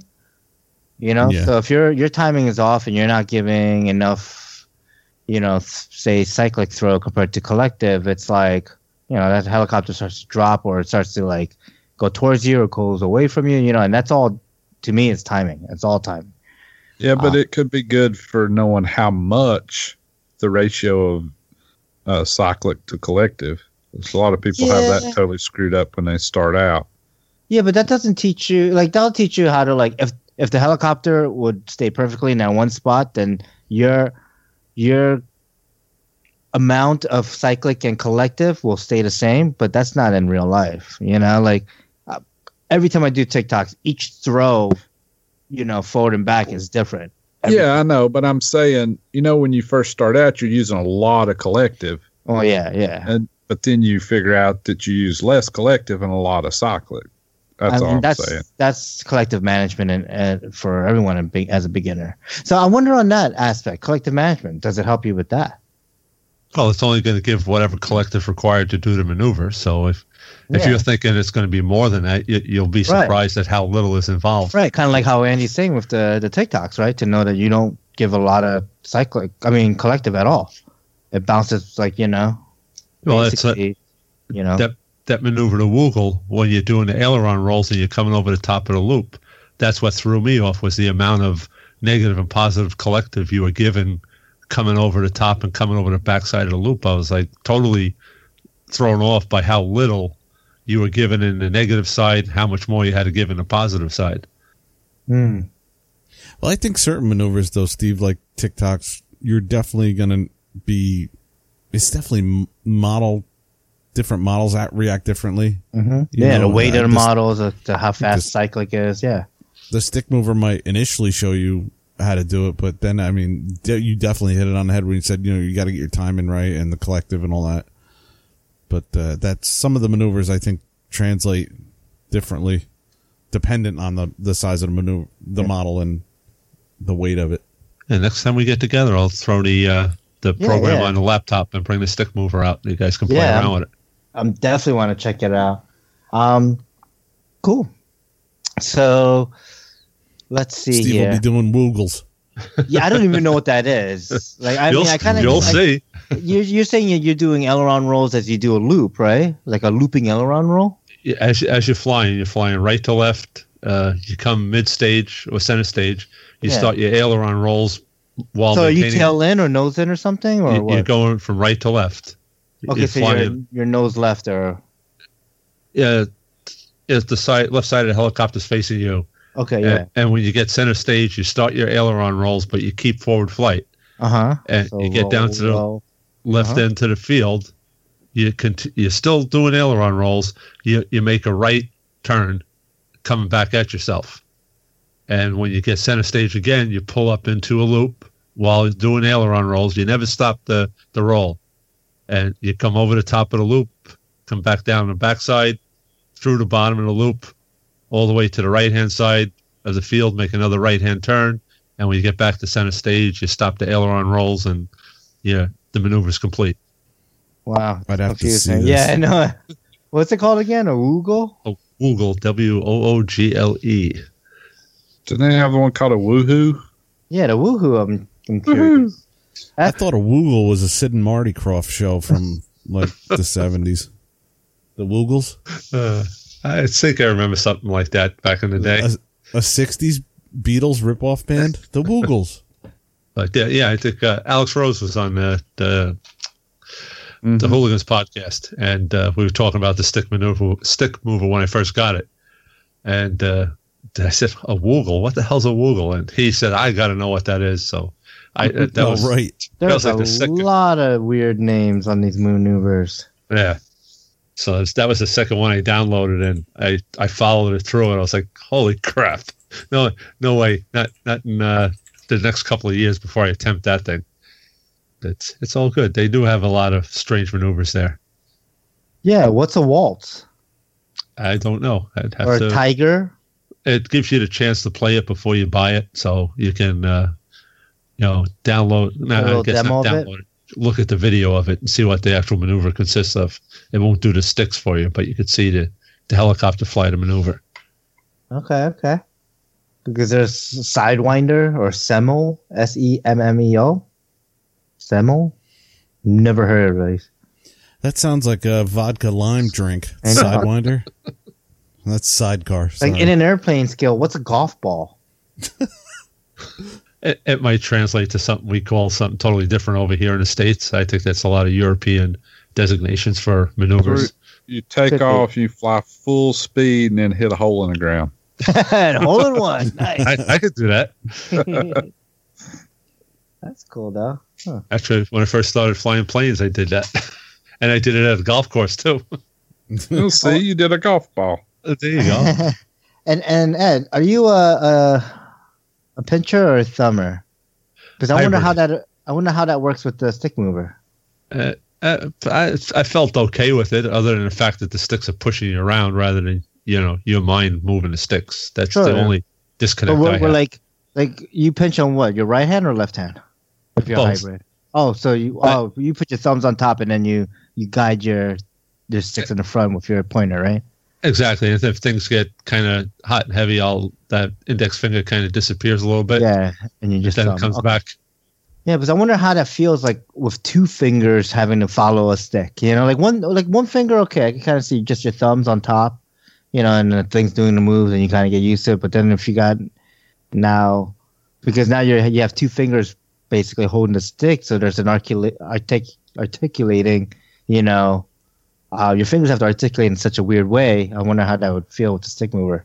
I just gotta try it out, man. Yeah, no, it's unique. You have to relax. You can't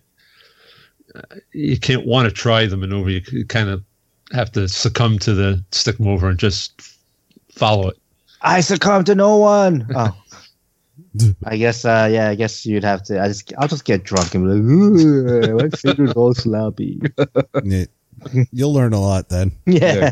Good luck with that. I was doing it great last night, man. Yeah, man. So, Ed, can we ask you what's going on with the Hooligans podcast? It's alive. It's still there.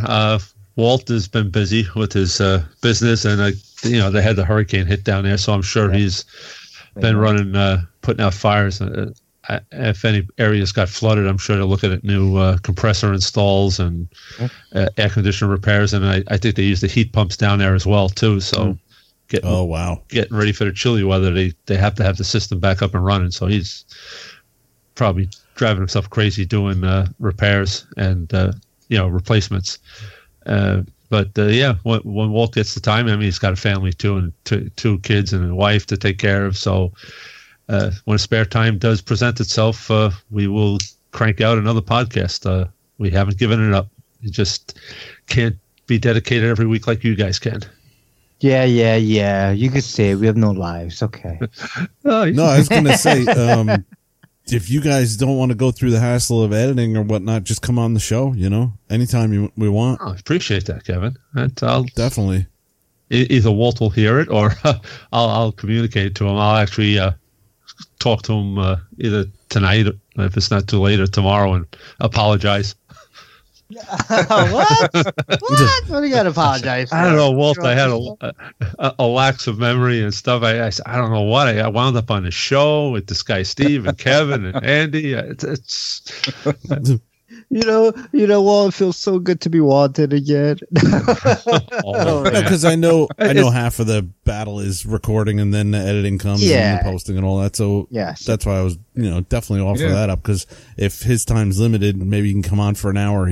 It's no, I mean, definitely go that route. I've offered to Walt that the same thing too. I said, if you don't have the time to edit the show, I'll do it and whatever. But he takes pride in putting his artistic spin on the intro and the outro and. The editing, pretty much for the most part, if we have a decent guest or it's just the two of us talking, it's minimal. It usually runs pretty smooth. But it's just geez, not like the train wreck we have over here. No, you guys don't tell Kevin that. You guys are definitely it's very difficult every time. Don't let him think there's easier ways to do this. That's it. I'm joining the Hooligans. There you go. Oh, damn it. No, I definitely appreciate the offer, Kevin. And like I said, again, it feels like cheating being on the show without Walt here, but he's got a lot of things going on at home. So hopefully once Carolinas gets squared away from the hurricane and he gets into his off season, we'll crank him back out. Yeah. I know with all seriousness, man, after Sandy up here, we had guys that were running for like 6 months straight before they had a break. I mean, it was just, and like you said, now he's got the cold season coming on, so he's probably battling that. Yeah, I mean, like I say, we can relate. I mean, we got hit with Sandy that time, and people don't realize it, but I've seen it. We got involved in the aftermath because of the generators. I worked for a Caterpillar engine dealer at the time, and when you see cars going into the battery tunnel like it was a drain, and just pieces of debris getting sucked into the tunnel with the massive amounts of water, I was like, oh my God. It took them weeks to get that tunnel pumped out. Oh, yeah. Yeah. So it's definitely Mother Nature is a tough one to come back from, but we rebound. Definitely. We will persevere. Oh, they're showing videos of that the hurricane that hit the Florida Gulf or the Panhandle, and there was a whole row of houses, and one guy just recently built a hurricane-proof house, and it was the only one still standing on that coastline. Oh, wow. Yeah. It's decimated. There was like, you're like, oh, why is there so much open? Oh no, there was a house there. Like, there's part of a foundation. Damn, because you think it was just open, like it's just got washed, like wiped away. It's insane. Up here too. I mean, we had boats in streets in Staten Island, and we had houses in marinas. Yeah. Yep. Everything got shuffled around. Anything else you want to talk about, Ed? Nah, it's like I say, just flying when I can and building when I can buy. Enjoying the hobby, trying to keep the manufacturers happy and occupy my time. Nice. What do you think, Ed, about the whole FAA thing? I mean, I know this is a long subject, but we're going to add another hour to the show. Cool. Awesome. See, yeah, it's still. Well, I just thought we'd get your quick take on it because I've not had a chance to like really research it a whole lot and read all the particulars. I mean, I don't think it's going to be good in any way, but I was just wondering what your opinions and thoughts were. First off, I'm a little disappointed in the AMA. I mean, I know they just a little. Well, they went with good intentions to try to help Congress understand. Unfortunately, the hobby, rather than just focus on helping Congress understand that there's a difference between the GPS guided multi-rotors and the line of sight hobby that we're involved in.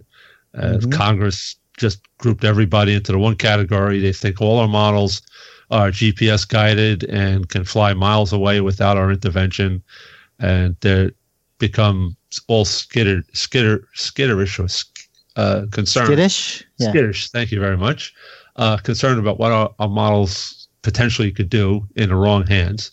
And this latest reauthorization act, I actually had some time over the weekend, 2 weekends ago, and I downloaded that document. It's 1,240 something pages, of which in the middle about 20 pages are concerned about the multi-rotor and remote control hobby, of which I think a page and a half or 2 pages is concerning our line of sight models and our self-regulating hobby that we have had for the past 50, 60 years. And there was also a section in that reauthorization act on lactation rooms. Well, there's a whole bunch of it. Like, I tried to start reading it one night, and I just started skimming.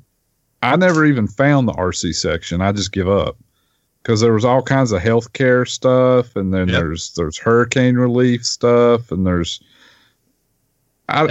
it's really surprising to me because I'm not really into politics. Well, it's not surprising, but it's astonishing how many different, totally unrelated things can be in one bill. I shouldn't be allowed. I mean, it's crazy. It makes no sense whatsoever. You got like completely, totally different things all crammed into one bill that gets shoved through. It makes no sense. package deal, there's portions in there that shouldn't make it through, but there's other portions that if somebody wanted to really make a scene about it, they'll like say, well, how could you not vote this through?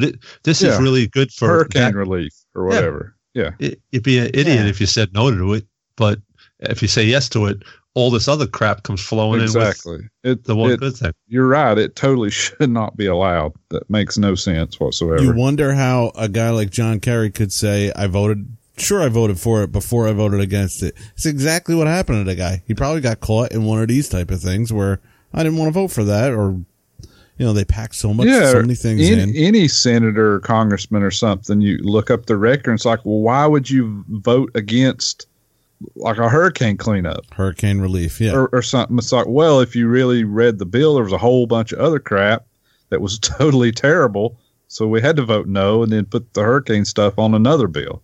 It's just a totally convoluted, fucked up system. I wonder how many of them actually read the whole thing. Oh, zero. I'll tell you that right now. The whole thing, zero. They had 5 days to read 1,200 pages. It's like, hey, Bob, what are you voting for? Oh, okay, yeah, I'll vote for that. Probably got an assistant or an intern that reads it. And even then, they're giving Cliff Notes, and you think this little RC blurb even deserves a Cliff Note to them? We're such a minuscule portion of the whole population. It still ain't right. We're still part of the population. Oh, I agree. I agree count. 100%. It's just one of their constituents comes along and says, this reauthorization act's coming up, and there's a good section in there on hurricane relief. Bob, I want you to vote for that bill. Okay, no problem. There's a check for $100,000 too. Yeah. Or a bunch of healthcare stuff or something. I didn't even read it all, but there was a ton of other things besides the RC part. I questioned, like you did, how is half the stuff even in here? If this is a FAA reauthorization act, it should just concern the FAA, and our hobby, unfortunately, is being dragged into the FAA now. That's it. That half of that stuff that was in there, I was like, this don't belong. Why? That's our well-oiled government machine at work. I'm sorry. Someday it may never correct itself, but we'll get through it. We seem to have been doing it for the past 100 years or more. Yeah.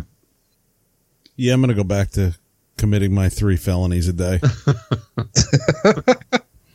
That's what they say the average person commits because they don't realize the 7 billion laws that are out there.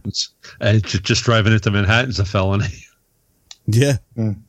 For me, it is anyways. Oh, jeez. But yeah, I mean, I don't know if it's got fully through. I think it had to go one more level before it became official. It passed. I think it got signed by the president into law. Oh, I'm sure he read page 1. But I don't know. I don't know how long before it actually takes effect. Yeah, could be a while. And the AMA says they're still going to bat for us, but man, what's the big thing I see is they want transponders now on all the aircraft, all the registered aircraft, which is our helis, somebody else's plane. You're going to put a transponder on a foamy? I mean, how about they make the registered AMA flying sites no-fly zones for these commercial drone deliveries or whatever they're trying to implement on the commercial aspect. Boy, that sounds like a good idea. Yeah. It's not like somebody that last week. Yeah. See, Kevin, you said it's a good idea. We'll never see it. Yeah. It'll be squished. This is the United States government we're talking about. Exactly. Yeah. But and if you think about it, our flying sites don't move. They're there. So it's so easy for them to just be like, okay, don't fly that by that airport or that flying field or this, monument. Done. They can route around everything. That's not a problem. It's not like we have so many flying fields that they would have to zigzag through the country. No, it's not that much. Right. You were at our field Sunday, and there's 1 or 2 helicopters that flew pretty close to our field. Every once in a while, we see a private airplane fly directly over the center of our field, but I mean, it's an airplane, full-size airplane. It definitely looks like it's above 400 feet. Yeah. The altitudes they're flying at it's not a concern for us because we don't, even our biggest helicopters, like 700-800 size, even bigger ones, we don't fly them that far away. I mean, we have to fly them line of sight. What's the point? Yeah, exactly. Unless you're Greg with his Oxy 4. Holy shit, he fucking flies that thing in outer space, man. Holy crap. I mean, Greg, don't anyone get twisted. He doesn't fly above 400 feet, but he's close to 400 feet with that little thing, man. I could not see it. You'd be surprised. Oxy 4, that's pretty high. When I first got my Phantom, I took it to the field and flying it around. Did you go up to 400 feet to see where that was? Went up to 398 feet, and visually, I had a tough time finding it. It's a dot. I had to look into the display and see where the hell it was. Yeah. I said, That's a Phantom, though. And you can go over 400 feet. I mean, that's what's part of the law. They're changing that. But as of now and before this, as long as you had visual line of sight, you weren't. It was totally legal to go over 400 feet. I know everybody thinks that you can't, but going over 400 foot, as long as you have, that's still within the AMA rules. Because all the gliders and the giant scale planes, they go way over that all the time. Oh, easily. I mean, I could probably fly at my 800, Logo 800 up to 400 feet or above and still see it. But just for curiosity, I've done some really, really high autos the last time I flew my gasser. So, and I happen to have a variometer on there, Ed, because I was measuring the rate of ascent when I was tuning it just to see performance differences. The highest I got was 1,000 feet. So wow. it is possible to fly 700 to 1,000 feet and auto it back down. Totally line of sight. They'll always come back down, but at 1,000 feet, was it just the dot, or could you tell orientation? No, I could pretty well tell. Okay. I mean, I went as high as I could still see and tell the difference between the nose and the tail. You know what I mean?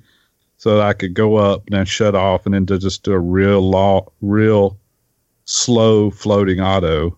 Okay. Come back down and land at my feet. So it is possible to auto from way above 400 feet. 1,000 feet, really? I put a helicopter on the ground and walk 1,000 paces. I would not be able to see that helicopter, even like if it was raised up so it was eye level. I don't know. I don't know. It's just my sight. I would get bored. I would get bored waiting for it to get up to 1,000 feet. It doesn't take that long. No. But I mean, I wouldn't be able to see where my tail is when I'm doing my full, stir puro flips up there. What's the point then? Well, yeah, I don't know that you want to do puro flips up there. You can go up there and auto. I mean, I could see it enough to keep it flat and keep it, going in the right direction. Just throwing that out there. Yeah, no, it's like I said, we have local air traffic. There's a heliport probably about 1.5 miles away from us. And I don't know where these private airplanes are taking off, but they're going over our airfield at their minimum altitude that they can fly at. So if those private airplanes are still really up there. They're not like super. They're not super high. They're not 30,000 feet or anything like that. But they're couple thousand. Probably. They're a couple. Like 5,000 or 6,000 feet. We've had a few like Cessnas or Cubs fly. Oh, those, yeah, like those. 2,000. Yeah, those I could see 2,000, 3,000 feet. But I'm thinking like your G6, your G5, your private charter plane jets. Oh no, they're up there. Yeah. I mean, the Cessna that flew over us a few times, he had to be between 500 and 1,000. He wasn't above 1,000. So the part that's funny is when you're flying like we are, line of sight, whether it's airplanes or helicopters, it is really, really not difficult to avoid a full scale. You hear one coming, you just get down low. Oh, yeah. I mean, oh, my God, dude. We're flying at the same field that RC aircraft are flying, RC planes, and we can get out of the way of those. Yeah. Full scale. It's really not, because I'm out here. I'm not at a field. I'm on my own property. I have helicopters go across, airplanes, all kinds of stuff. You just stay out of the way. It's really, really not difficult. But you're mentioning something that falls into a category that nobody really files stuff in anymore is common sense. Well, that's true. Exactly. What's going to stop me from taking a flight test drone that I've made with FPV, not registered to anything, and fly it into the White House? Absolutely nothing. Nothing could stop that. Nice knowing you, Kevin. I'm not going to be registered. I'm not going to be, you know what I mean? Yeah. No. Just like, what does it stop some jackass in Dallas going into a no-gun zone movie theater and shooting people watching Batman? Nothing.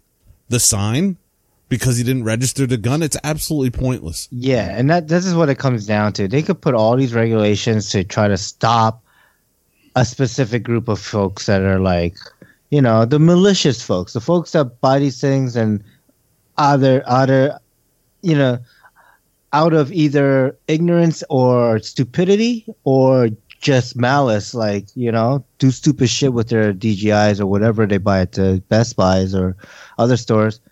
But those aren't the people that are gonna ever do it. Like we're not the people that are ever gonna really try to do anything, because we enjoy the hobby for what it is and not trying to, you know. What happened to the guy that posted the videos on YouTube, whether it was fake or not, whether it was Grand Theft Auto 5 or not? Where's the guy in Vegas that flew around the plane, in Miami that almost got hit by a helicopter? Where are those guys? Did they go after those guys? You got his YouTube information, for crying out loud. Probably. You know? Probably. Do we ever hear any? Why haven't we heard? If 1,000 drone sightings or near misses are reported every year, yeah, which how come 90% are birds? They're not even fucking drones. Exactly. Well, why don't we hear anything about that? The media, we should have heard. They're never going to follow up on the initial story. They want the sensational story, and then that's it. They're done. Yeah, because when they find out, oh well, it was a mistake, and okay, he got, you know, whatever, he was let off, and there's no action taken. They're going to be like, there's no story in that. Let's find the next person that does something stupid. The damage has already been done at that point. Yeah. It's fun to make the drones a big scary bad thing to everyone. It's like, drones are looking in your window. They're seeing you naked. Well, unfortunately, seeing your wife. Oh no, sorry. Our aircraft have been put in that category too. So everybody thinks our helicopter has a camera on it. You know, that guy is, 46-inch, P-51 Warbird. That's got a camera on it. He's going to look in my window. No, he's not. Spying on me. He's got enough trouble trying to land that thing when it's around. Well, that's the thing. Nobody gives a damn what you're doing. So why would anybody spy on you? Exactly. Just in general. I'm so mad. I'm gonna fly into Bill's head next time I see him. Been there, done that. Oh, that's right. I have done that. Do you have it on video? No, we're not stupid. We'll get it on video next time. We're not stupid. That's why all this like heat is coming down on us, because it's like, okay, fine, you're a drone pilot or you're an AP guy that likes to fly around things, right? Fly around buildings, building dive, and all this shit. If that was just left in the community and like not go outside the community, no one would care because no one would know. But because they fucking publish that shit on YouTube and put it on Facebook and put it on all these sites that have, crazy amount of public outreach, that like, sure, the news channels see it and they're going to run a story on it. Sure, the government's going to see it and they're going to come to your house, knock on your door about it. Like, That's all these young guys. Look at me. Look what I do. Look at me. Yeah. You too. Like I watch Wesley's channel, man, and he does some amazing flights with his quad, but never once do I see him do anything insane, like crazy, where the government has to get involved. You know what I mean? Like he's flying around parking lot and trees, and he's he's doing some acrobatic stuff in a corporate office parking lot when it's a weekend and no one's there. Yeah, that stuff is awesome. Go to an abandoned building. Hell yeah. Go through those like abandoned warehouses and fly through them. I love all that stuff. But then, when you start doing building dives in New York City during the broad daylight or something, then, That's what I was saying, flying through Manhattan. I mean, that's not a good idea. So no, and like what's going to happen? Like, what's the worst thing that can happen? You hit a glass, the glass fucking breaks, and then fucking all those shards come down on, a group of people walking. Come down on Kevin's head while he's standing there. And now years later, who's ruined it for who? I mean, like those guys probably don't even fly anymore. Yeah. And now we have to pay the price. Yeah. For them because we're stupid. grouped together with them, and that's the problem. You look which is dumb. The whole FAA registration deal. Yeah. I know you guys filled that out when that first came out? There's not one spot on there to put the serial number of the aircraft you're flying. Yeah, don't matter. You put your information down there. They give you a number and they say, "Okay, you're good. We got you $5 and just put a sticker on your aircraft." And $5 means nothing. The sticker means nothing. Your name in their database means everything. Yeah, but it still doesn't prove if that aircraft that Kevin was talking about, that drone, hits the side, or you were talking about, the side of a building in Manhattan, and it hits the ground, and they look at the serial number on that drone. Who does it belong to? Well, their point in the registration was you were registering as a pilot. You weren't registering all your everything in your fleet. It doesn't. But solve I know the what problem. you're saying. No, it doesn't solve the problem. It doesn't solve the problem because the person who's doing those building dives or doing anything crazy or illegal aren't putting the numbers on there anyways. Exactly. So it doesn't matter. I think the only reason they did that is that they could get a group of names and say, okay, if we were gonna shut this down for everyone, how many people is everyone? Well, these are the people that care because they registered. Oh, it's only 50,000 people. That's nothing. Fuck them. I still don't understand why they did that. Because they wanted our names in a database to know who are the hobbyists that care. Because those are the people that are going to register. There's people that I know that didn't register for that because they don't care. I wouldn't have registered if my club didn't require it. Yeah, exactly. That's the only reason I registered. Even then, our club requires it. Do you think anyone from my club has ever gone and looked at my helicopter to see if I have a serial number? I don't even have my AMA numbers on my helicopters. No, I don't have that, but I have been, approached as to whether I have a registration number. And did they ask to show it? Yeah, Bruce wanted to see it. Really? Yeah. You didn't show him your registration number? No. Let me see. Let me send the email to Bruce. Yeah, send it to Bruce. When was the last time I flew at Polva? Club here decided not to require it because it wasn't an AMA requirement. So it's not a some clubs don't even care. Yeah. But you wanted to solve the problem before it even started. All these multi-rotor aircraft that became so popular so quickly. If you went to Best Buy and you wanted to buy a DJI or an Autel or whatever they were selling, you have to produce your driver's license, and now your driver's license number is associated with the serial number of that aircraft. Yeah, how many people would have put that box back on the shelf and not even bought it? Yeah, or how many people would think twice about doing something stupid because now they'll still do something stupid, but like you might said, not buy it. Like you said, Ed, that would never work because that's common sense. Yep. So I mean. Andy, you had to ask what I thought about the reauthorization. I wanted to hear this whole mess. Is that what we're talking about? Somewhere down the road, we started talking about that, but now we're into the dark forest somewhere. Because it's such an easy topic to fall into. This whole thing is the government sees this as regulations. We see it as bullshit. The fucking people that are going to do the bad shit don't give a fuck about it and going to do it anyway. So it doesn't matter. It's all pointless. The only people that affects is us, and it sucks because our voice means nothing right now because I'm sure everyone signed that petition or everyone in our little niche community signed that little petition about please, sending the automatic letters to our senators. Oh, don't vote on this, It still got passed. So they read those letters? Come on, they didn't even read the Authorization Act. No, I know. No.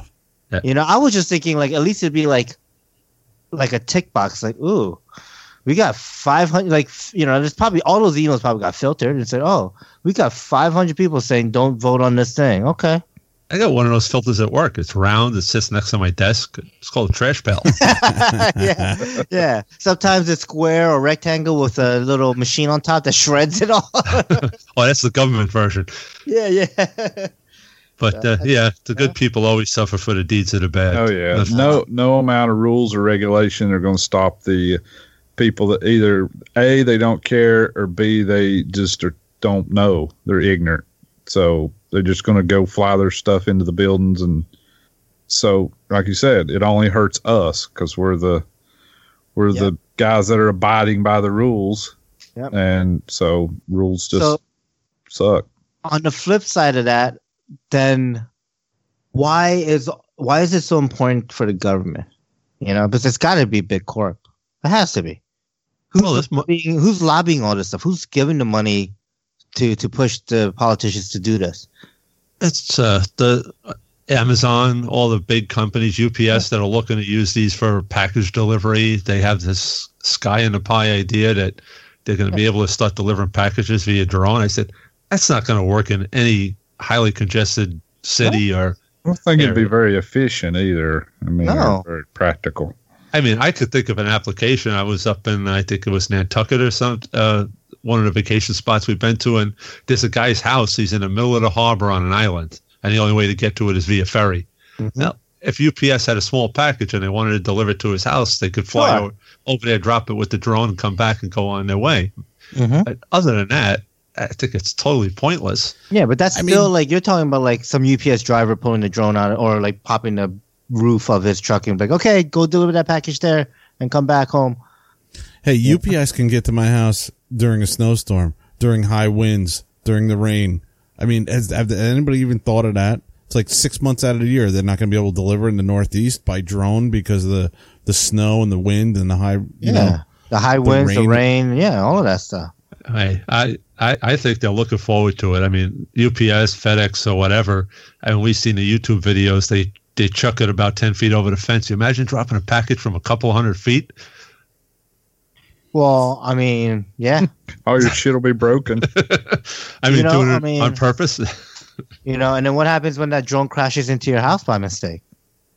Oh, that report will get swept right under the rug. We will not hear any of those reports. Hey, as long as they pay the rest of my mortgage on my house, I'm okay with that. It's a nice novel idea, but I don't think it's ever going to come. It's not practical. Yeah. No, it's all about control, dude. But we just want to control everything we do. Oh, then we'll have to put locator beacons on our aircraft so the commercial aircraft can see all our little things zipping around at 1,000 feet and below, or maybe. I'm just going to strap my iPhone to my helicopter. I mean, isn't that good enough? They track everything by that. I was just going to strap the beacon on my transmitter and throw it.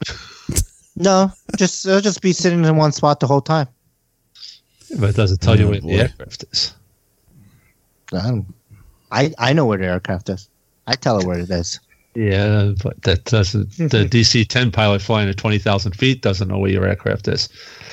My aircraft's not at 20,000 feet to ever Dude, if there's a DC-10 pilot above me, he's got more problems to worry about than my freaking transponder flying a DC-10. Like I say, you look at the YouTube videos. The Mavic comes out. The DJI drones come out. What's the first thing the person posts a video of?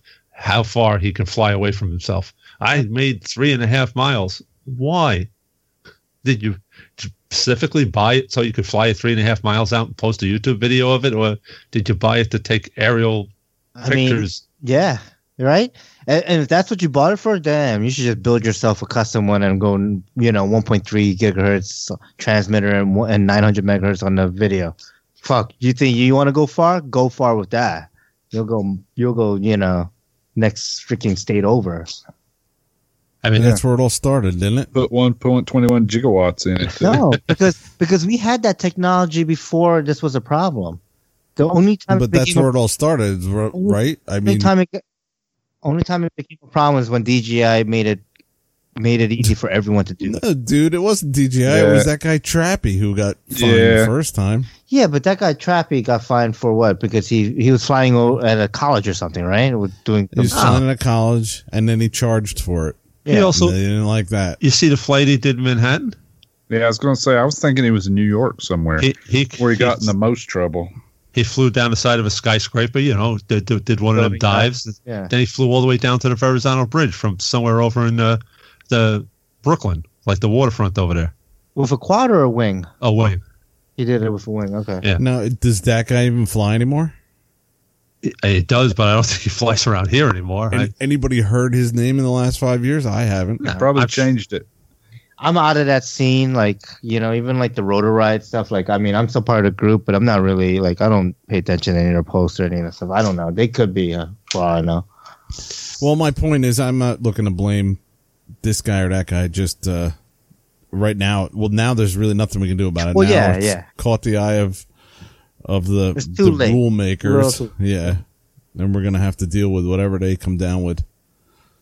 But I mean, there is a validity of concern. I mean, Kevin, you work in Manhattan. I drive in and out every day. Just take 5 minutes and stare across the Hudson River and count the number of helicopters that go up one side and down the other.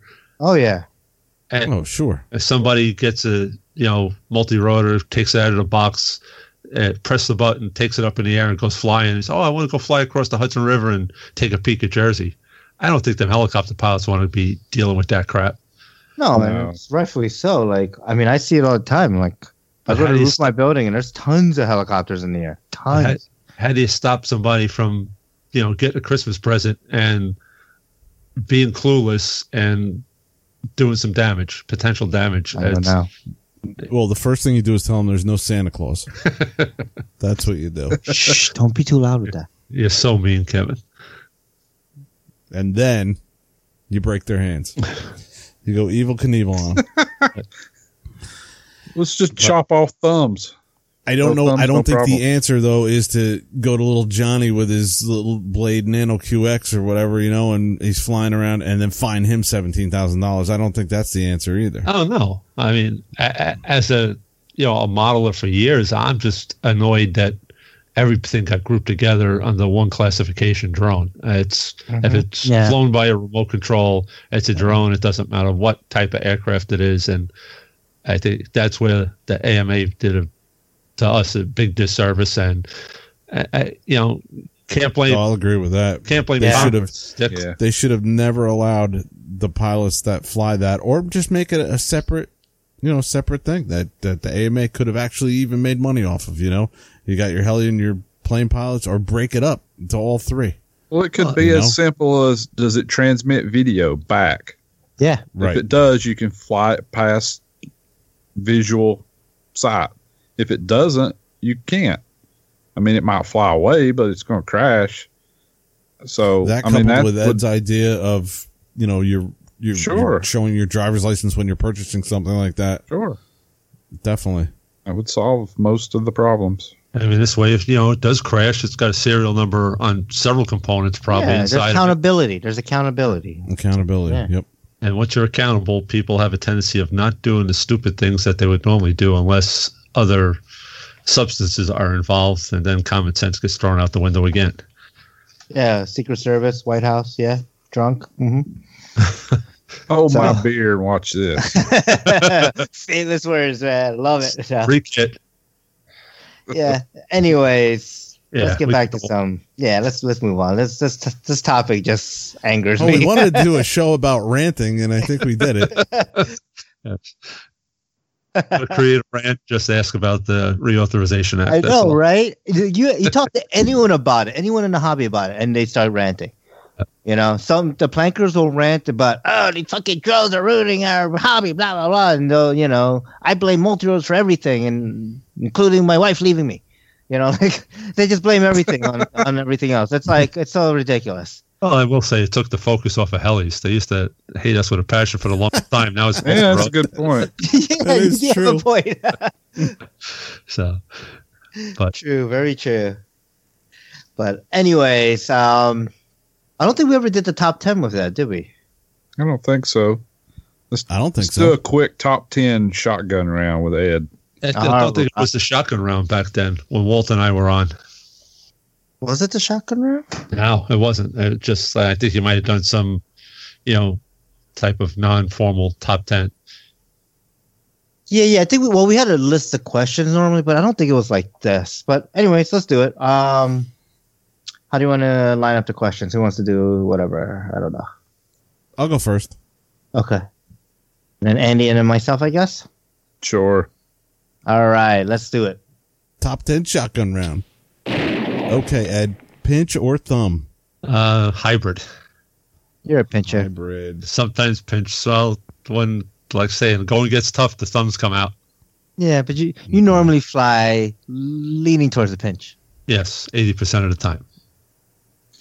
80% of the time works every time. No. Nitro Steve, or you electric? wait a minute. Steve cannot persuade the answer. Yeah, shut up, Steve. I was waiting for someone to say that. I only say that while I'm editing, Steve. Sorry. He's meddling with the vote. Yeah. Nitro or electric? A little bit of both. I like nitro for the most reasons. It's got soul. It gives you more feedback than electric does. And I like electric because it's just stupid crazy power. Way beyond what I can fly effectively. But when I fly to nitro and then I bring out a 700 electric, I'm like, holy crap.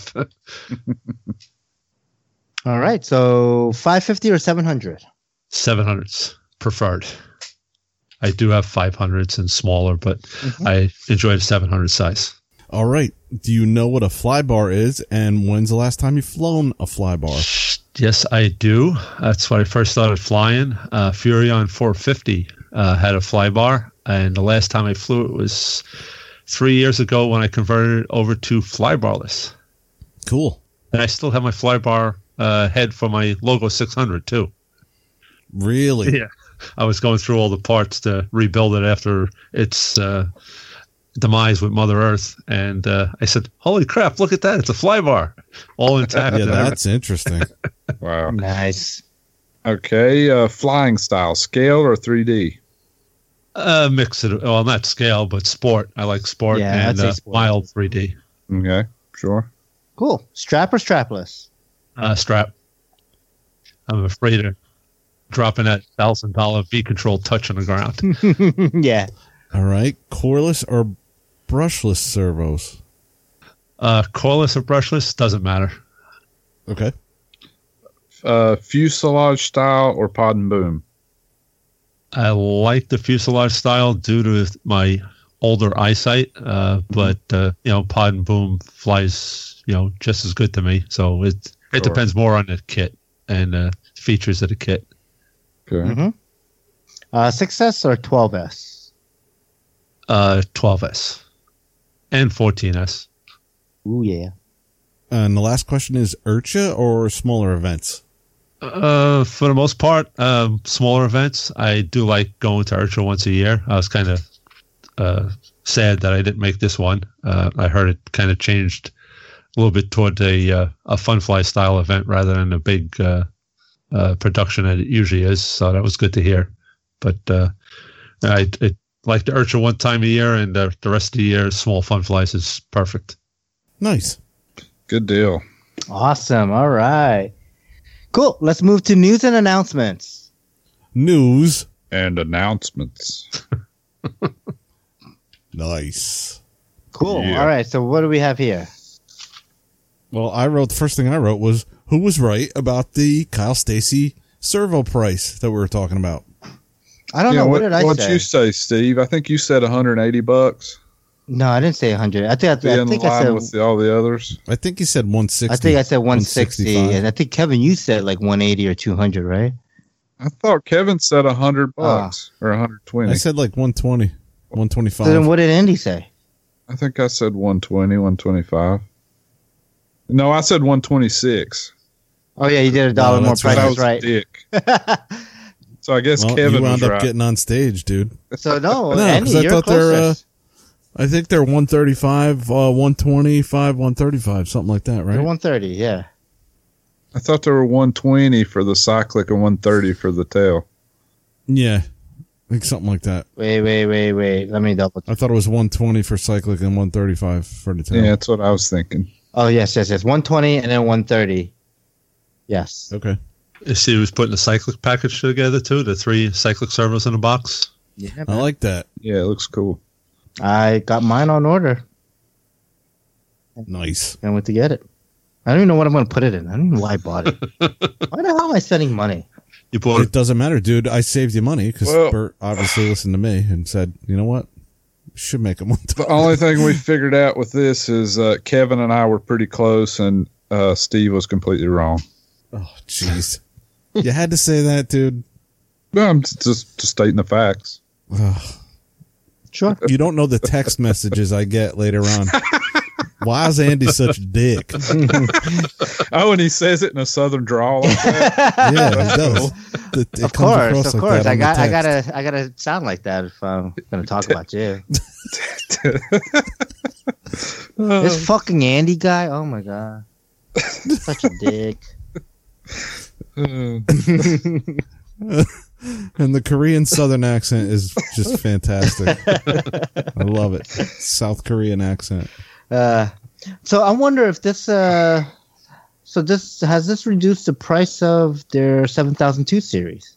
Good question. What were they before? I don't even remember. I think they were like $100, weren't they? Yeah. What are they now? $99 or something. They were before. So it did reduce them by $1. No, I think they were 99 before. Yeah, so 99. I'm curious. I wonder. Maybe down the road. Yeah, maybe down the road for sure. That's a pretty good price for a servo, even, the 99, man. I mean, so really wouldn't have to reduce them unless unless the Kyle Stacy's just started flying out, Mm-hmm. No pun intended. I do like the box that it comes in, and I think that was part of the reason why I ordered a set. Because it's really nice. You open the box and it's like nice 3 servos all laid out. It's, it's like very SAB packaging looking, it's good. I'm glad that they come in the 120 range because that's reasonable. Yes, it's hard to buy 3, $180, $200 servos when you're doing a build. I mean that. Yeah. And if you buy it in a set, it's like $10 off. So it's about $360, $350 for a 3 set. Right. So I'm glad they done it. I'm glad they kept the price sort of reasonable. Mm-hmm. Yeah, that's awesome. Okay. So, Steve, are you going to compete in XFC next year? No, I'm waiting for 2019. 2020. I need to really get some, just going to let Kevin practice regimen in. Just let Kevin do it next year. Yeah. Kevin's going to represent the free fall for this coming year for sure. Yeah, dude. I just got to bulk up and get my kickboxing down. Yeah, I'll enter. Yeah, man. Yeah, no, the pilot competition, Kevin. Not, yeah. Oh, I'll need stick mover for that. Help me out. The there's a current pilot applicants list on xfcv2.com. So you can send in your application. Cutoff date is November 30th. Teams will be finalized after that date. There are 2 spots. I think the airplane thing's actually filled up right now, but there's plenty in the helis and the jets. And I pulled it up. We've only got 4 people on the helicopter side. We got Greg Jackson, AJ Jaffe, Nick Maxwell, and Kyle Stacy. So we need a lot more guys to fill this heli team out. And we know Greg. We've had him on the show. Yeah. Nice. I'm glad to hear his name. Hopefully we'll see some more guys participate in this because I'm kind of excited about how it's going to go. Yeah, Bill. Get out there. Yeah, I'm surprised. I mean, there's not more pro pilots already signed up on this. I mean, I guess it's still kind of early-ish. Yeah, yes. I mean, the airplane side's completely filled in. All the guys are over there. The jets only have 4 pilots. I don't even know any of these names on the airplane side either. I know some of them. Jace Dusa, he's an amazing young pilot for Extreme Flight. Okay. Went up Jeannie, Spencer Nord. I mean, these are all the like IMAC and competition airplane guys, basically. So yeah. And this is what? This is July 18th to 21st? Correct. 2019? Week before IRCHA. Okay. And this isn't just for US folks, right? Like, I mean, international folks can. Yes, there's a whole there'll be international teams. Yeah, this is for the United States. There's a whole. Oh, here, if you scroll down, we got the international team, airplanes, helicopters, and jets. Oh, Alex. Okay, yeah. I think I recognize that name from Australia. So maybe we'll see some of the Asian guys fill this international team out. Yeah, that and maybe like Merkel, some of the European folks too. The German guys and the Italian guys and the Asian guys. Yeah. There's some great pilots out there. the first name on the airplane list is Jake Arnold. That was the kid who I met his father on the job one day. And he was telling me how his kid competes in a lot of different things. And that kid's awesome. Oh, nice. Go to YouTube and you can check him out. I mean, he's flying those giant scale 3D planes and he's cranking them around like they're foamies, man. He's really good. So there's a name I recognize. Nice. On the planes. I'm just glad to see a major competition come back to the U.S. Yeah. Yeah. It'll foster some interest and some excitement. Cool. Yeah, man. Hey, did you see this Mikado fuel meter? Yes. You're going to need one I of did these not. for your turbine SAB jet you're going to build probably next year, right? Me? No. This looks very similar to what you have on your heli, Ed. Yeah, Is it's it something like that? similar sensor to the Jetty one. I guess it's the same manufacturer makes them for the industry. Okay, yeah. Nitros don't like it. No? The fuel broke the epoxy on the first version, kind of broke it down, and the magnet would come out and lock up the turbine in the little flow meter. Oh, geez. Yeah, wow. And then the other one, the second version that I had, it lasted about a little over a year, about a little over a case of fuel, and then it's just plastic or nylon and nylon as far as the bearing goes, and that wears, and then the turbine gets enough play in it that the turbine would hang up intermittently when you're flying, and you'd lose your flow rate, number one, and you'd kind of hear it in the engine. The engine would lean out just a touch, not enough to do any damage, but the exhaust telemetry would go up to the point where it set the alarm off if you did some hard maneuvers. So as little things keep me off, like what the hell is going on? And then you look down and the telemetry for the fuel is not even spinning anymore. So that got yanked out. I got some ideas once I get my lathe set up. I was going to make some machine some portions out, maybe put regular small ball bearings in there, see if that would last any longer. It's all ball bearings these days. Yeah. Did you find that it would meter accurately? Yes. Yeah, because I've kicked around the idea, but I'd sort of found that at the low flow rates we're using, as opposed to like a turbine or a giant scale gasser, that they weren't that accurate. Well, they had two versions for the turbine, different flow rates. Yeah, they have a low flow version too.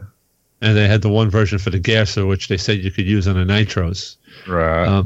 That was close enough for me. I mean, within an ounce or two, but okay. I was just curious. I never did. I looked at them, but then I decided not to worry about it. Yeah, I'm actually. Some applications vibration would throw it off. It wouldn't count the pulses right, but it was a novelty. I mean, it's like having the current meter on the electrics. Mm-hmm.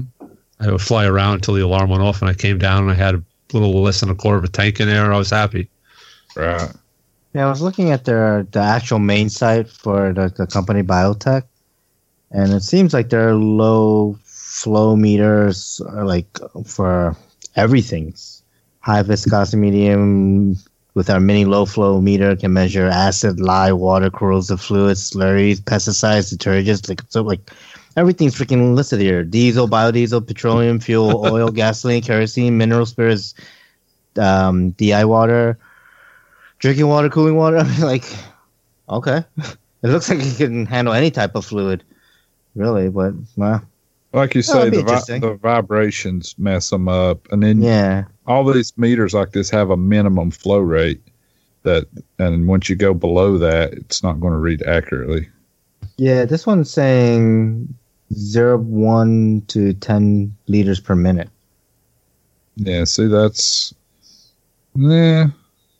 0.1 would be okay. Yeah, it would give me a reading with the 105 at an idle. It would show flow, so... Yeah, that's cool, though. Yeah, we'll see how it goes. I mean, the turbine stuff, I mean, that's running pretty much Jet A or kerosene, right? Right, and they're using a much higher flow, so I think that's really is useful. Yeah, because they go through, like, I think, close to a gallon or 2 gallons, I think, in a flight. something like that. I know. Probably I know, not that much, I but think yeah, Rob's, quite a bit. Yeah, maybe it's a gallon per flight. Gallon for 6 minutes. I think that's what he said. But cool. Awesome. All right. What else do we have here unlisted? That's it? Yeah. Anyone else? No? Okay. What's next for you in the hobby? I don't know. What's next for you? Andy, Steve, or Ed? Whichever one wants to go. I'll go. Build, fly. Dress up in my thermal long johns and heated jacket and brave the elements and fly some more. Where are you flying? Nova Scotia? Oh, up at the top of that hill. It gets cold. Oh, top of the mountain. It does get breezy up there, too. 25 mile an hour breeze when it's 18 degrees outside. It's a little chilly. Yeah, that's a little bit brisk. Yeah. Actually, you got to put a hotter plug in the nitro, otherwise it doesn't want to run too nice. It starts complaining about the cold weather. Oh, yeah. I haven't even thought about having to get different temperature plugs. Yeah, I ran it once. I think it was like 18 or 20 degrees. Greg and I were the only ones brave enough or silly enough to go up there. And I finally got the nitro fired up and I let it warm up, do some easy passes, and then I started to lean into it, and you could hear it like detonating. It almost sounded like the piston was hitting the top of the head. I was like, that doesn't sound so good. Yeah. And I landed and I put a hotter plug in there, next step up, and it sounded much better. I said, okay, this is doable. And then come 2 o'clock in the afternoon, we said, what the hell are we still doing up here? One more flight, right? Yeah, one more flight. Okay.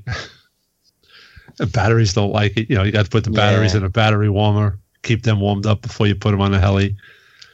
Yeah, I think on those days, I just kind of keep the batteries on my dashboard with the heat on, the car on. Yeah. I just, after every flight, just go in the car, warm up, take a warm battery, put in the heli in, and go fly. Once I get out of the car, I don't like jumping between the heat and the cold. I just have my thermals on, a heated jacket, and wait. Yeah, nice. But you got the proper gear. That's why. I guess I'll go next then. So yeah, this Friday afternoon, I'm jumping on an airplane, going out to Fort Lauderdale, and I'll be at the Osprey. Was it Heli Smackfest? Smackdown? Mm-hmm. Downfest? Down Smack? I don't know. Mac some fest. Yeah, Smack something. Yeah, so no. I'll be joining Frank at his initial first fun fly. Dude, I didn't know you were going down to that. Yeah. Nice. Yeah. Yeah, that's cool. So I'm meeting up with, I believe I'm meeting up with Mike Welsh at the airport. And then, yeah, we're going to be down there. Well, tell Frank. Very cool. Frank, the boys up north, say hello. Will do. For sure, yeah. Yeah. Besides that, get my Tortuga fixed, or not fixed, but finished. I was going to say, you crashed it already? No, it's funny because the other day I went in, like last night, I went in and I was like, oh, I'm going to work on this. And I was like, all right, what do I have to do? I got to make sure my servos are centered and get the linkages on. I was like, where's my radio? Where's my V control? Ah, crap, I dropped it off. Rob has it. I'm like, oh, no. I'm like, well, I could go get my V control and, my other one. And I'm thinking, well, it's hooked up to the computer. Let me just go sim. So I did just simming last night.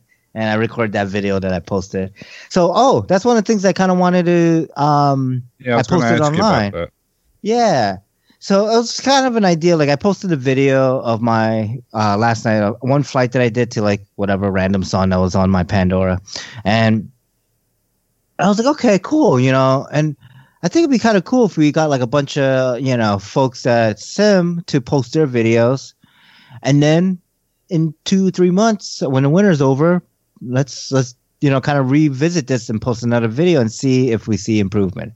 See if we can see progressive. It could be worse. It could be better. It could be the same. Who knows? But there's a little test, I guess, a little case study to see if simming actually helps.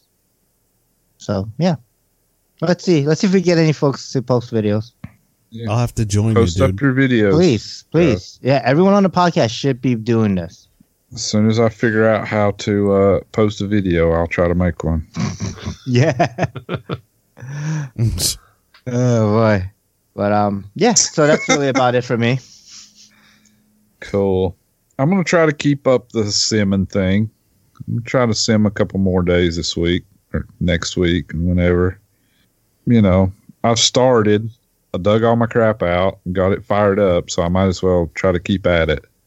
Dug all your crap out. You had to plug your radio in the computer, right? Well, I had to find the cord. Oh. What cord? A USB cord? Yeah. Yeah, I don't like doing wireless for the sim. I'd rather just use a cord. Keeps my radio charged, and I don't have to. I don't know. I just like it. I use a cord myself. I have a cord that's like 15 feet long, so it really doesn't hinder me. Yeah, I need a longer one because this the one I have is the one that came with the V control that I'm using. But yeah, I just love that my transmitter battery, 100% all the time. Yeah, I mean, I know you can. There's a million ways you can go wireless, but I don't see any reason to be sitting there transmitting just to sim. I'd rather just plug a cord in. Everything stays charged. And like I say, I can walk all around the room with it, so it's not really a problem. Just get a big long cord. They're like $10. Yeah. And not even that. I mean, I want to be right in front of the TV or monitor anyways. I don't want to be like sitting back 20 feet on the couch or anything. So. Yeah, sure.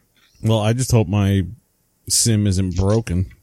Yeah, I don't know what's going on. I've got whatever you did to screw yours up. Now you screwed mine up.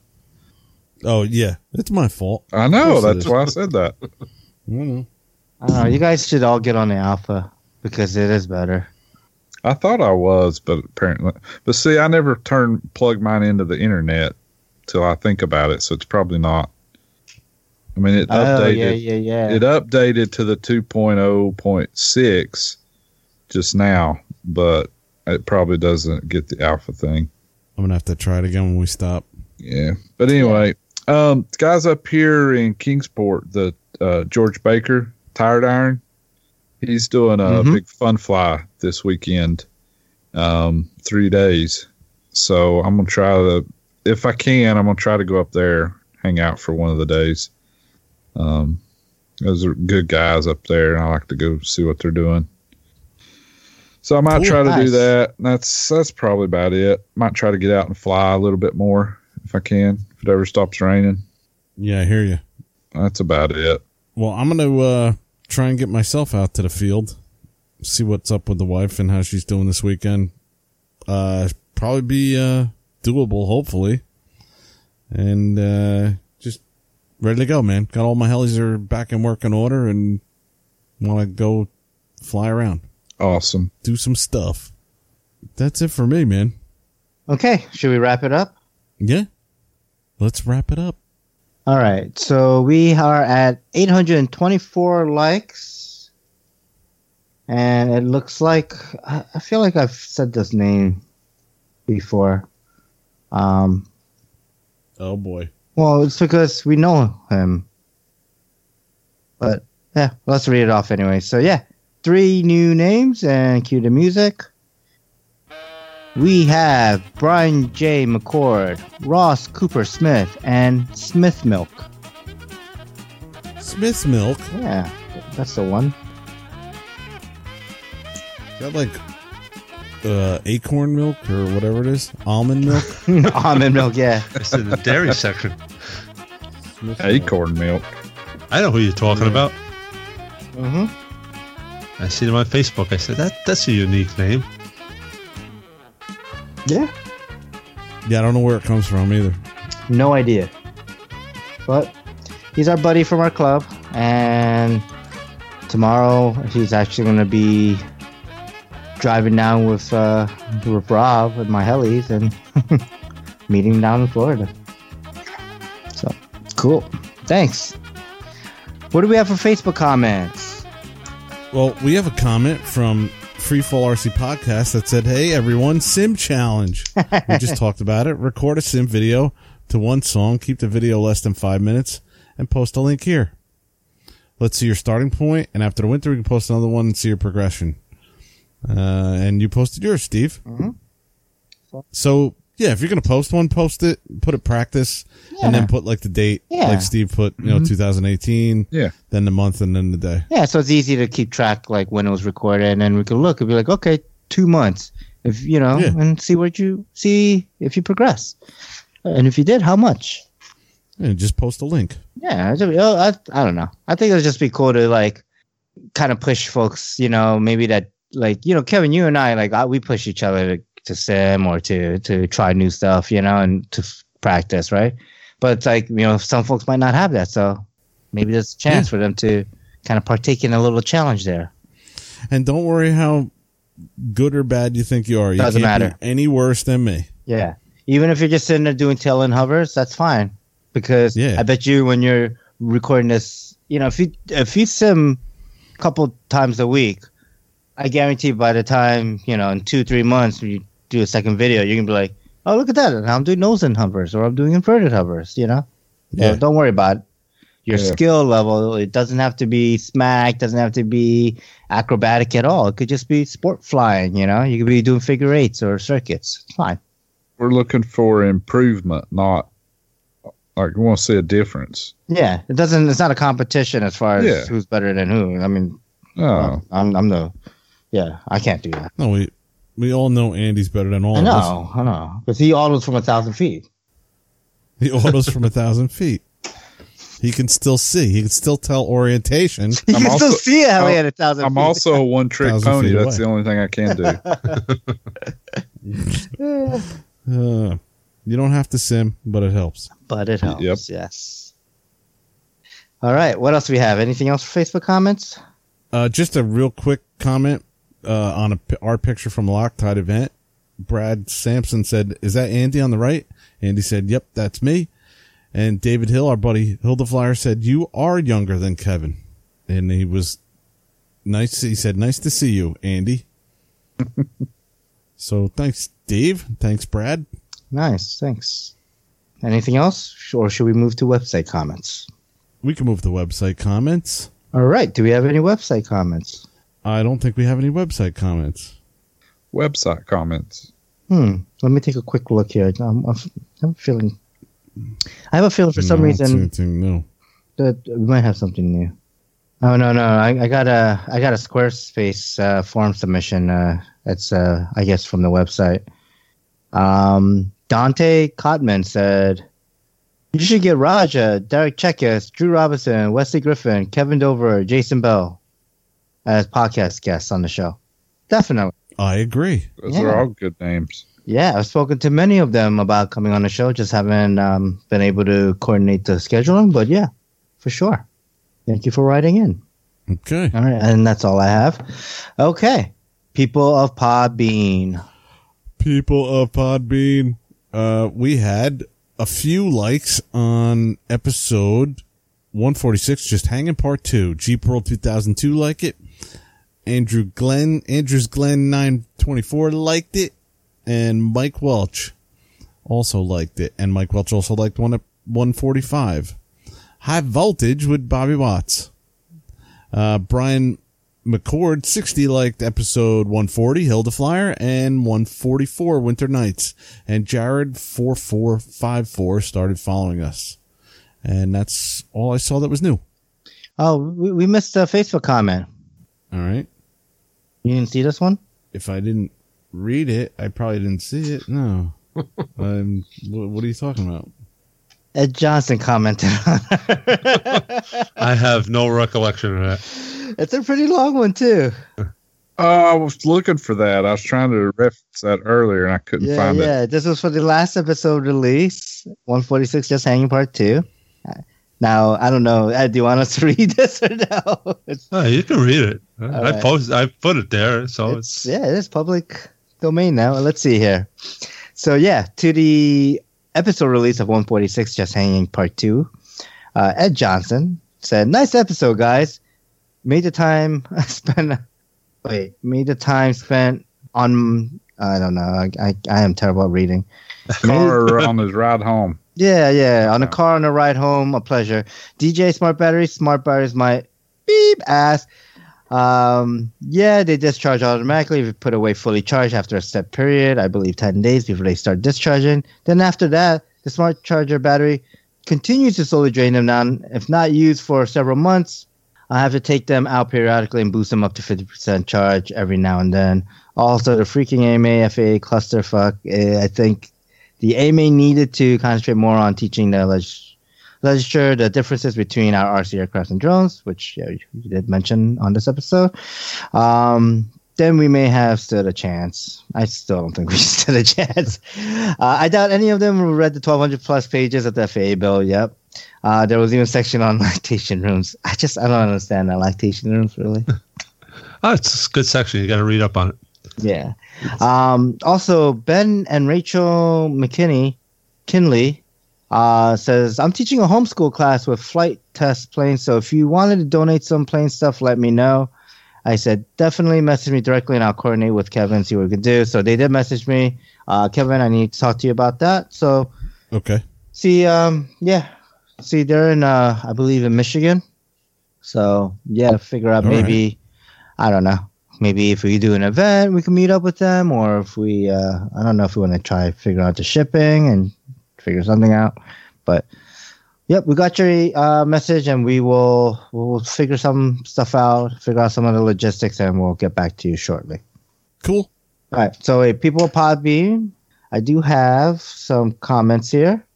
Yeah, Jared4454 said, so he posted originally, I'll do with the autocorrect. So there was an autocorrection. It's supposed to say helicondoms. Everybody needs a helicondom to be able to fly in the rain. But it came up as hell condoms. Everyone needs hell condoms to be able to fly in the rain. What the hell were we talking about where we said helicondoms? I don't remember that. I don't remember that either. I don't know. Sounds like some dumb shit I would say. Yeah, it could have came out of any one of our mouths, to be honest. Let's see. BVGHJ, Jericho Byrne. By the way, happy birthday, Jerry. Happy birthday. Thanks to the shout out on Facebook, guys. I don't like to sim, but it helps. Nice. Yeah. Jerry's birthday was a little while ago. You posted something on that too, Kevin. I remember seeing something. I saw it in my feed, but I didn't get a chance to read it. I think I was trying to spell his name Jericho Burns phonetically or something. Jerry Claiborne? No, but I would try to do it phonetically though. Oh, Jericho. Yeah, I posted that. I spelt it as it should be spelt. Jericho Byrne. I said something like, I like Jericho Byrne better. Yes. But awesome. All right. All right. What do we have for iTunes review? I know we have tons of iTunes review, right? There's nothing new on iTunes. Nothing new on iTunes. Doesn't surprise me. All right.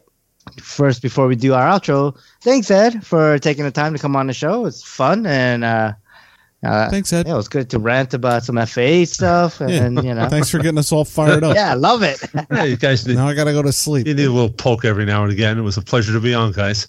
Yeah, no, thank you for coming. Yeah, for sure. Awesome. We love having you, Ed. Yeah, I'm glad you do. It's great being here. Come back again and don't wait a year for next time. Yeah. Like, I think what was it? You're like, oh, you're waiting for the invite. That's what you said at the field. And I was like, well, you're waiting for the invite. You got a standing invite. Everyone has a standing invite that's been on the show. I appreciate it. And tell Wally to get in front of the mic. Wally. Yeah. Oh, man. Oh, God. Walter. Now you got me thinking about Wally World. That was a classic, that one. Yeah, man. Awesome. All right. So drop us an iTunes review and we'll read the review in the next episode. Email us at free4rc@gmail.com. Like us on Facebook, facebook.com/free4rc podcast. Check out our webpage, free4rcpodcast.show. Go show. For show. Say hi to Chris Reiber. Hey, Chris. Hi, Chris. Let's see here. Flight Test Forums, off the field, audio and video production. Other than Flight Test Podcast, Free 4RC Podcast, sit next to our friends, the FT Community Cast. Hey, Mike and Pat, and our buddy Dave, who manages our forum over there. Awesome. Thank you, Dave. RCHeliHangouts.com forum on the RC Heli Hangouts main section, podcast corner.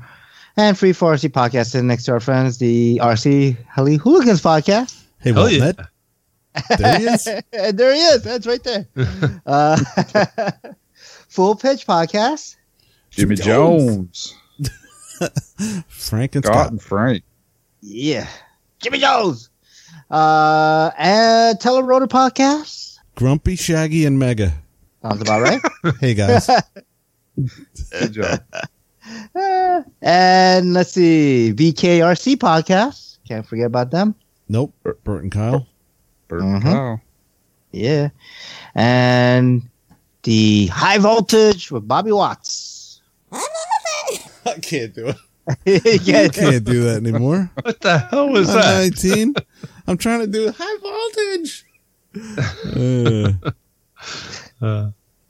All right. Thanks to our listeners. Thanks, Ed, again. We got to say, wait a minute. You got to say, Ed, if there's any contact info you want to give out, people want to get a hold of you. Find out how you really feel about the FAA. Oh, I was just thinking, I mean, our listeners know the RC Heli Hooligans podcast, that they already have a contact. But okay. Yeah, contact info.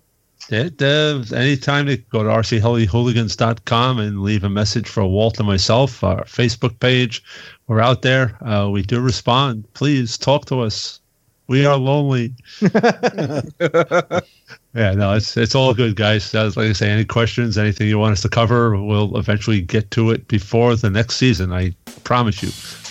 All right. Awesome. Okay, free our skies, and we'll see you next time. See ya. Bye-bye. Take care, guys. Take care, Ed. Thanks, Ed. Thank you. Ed, it was good talking to you, man. Glad you Same came here. on the show. Had to twist his arm and fight me on.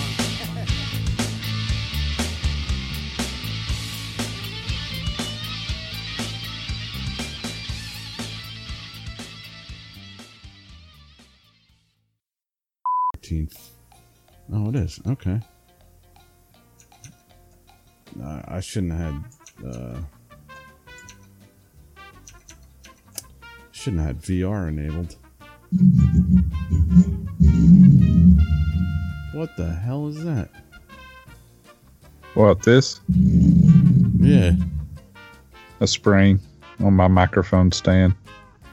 No, we're talking. This is we're trying to figure out AccuRC too. See why we can't multiplayer. Oh, crap. And now I mine's should've brought- ridiculously not even working. Should have brought my controller up. Fly? Yeah, don't get too excited. We can't make it work. Oh, man. Yeah, I have a gray screen. I can't even see the model. Yeah, over here. now my You got the same thing? now I got what you got. It's totally screwed up. And I was using it just 10 minutes ago, so I don't know what It happened. must be the patch they have not working.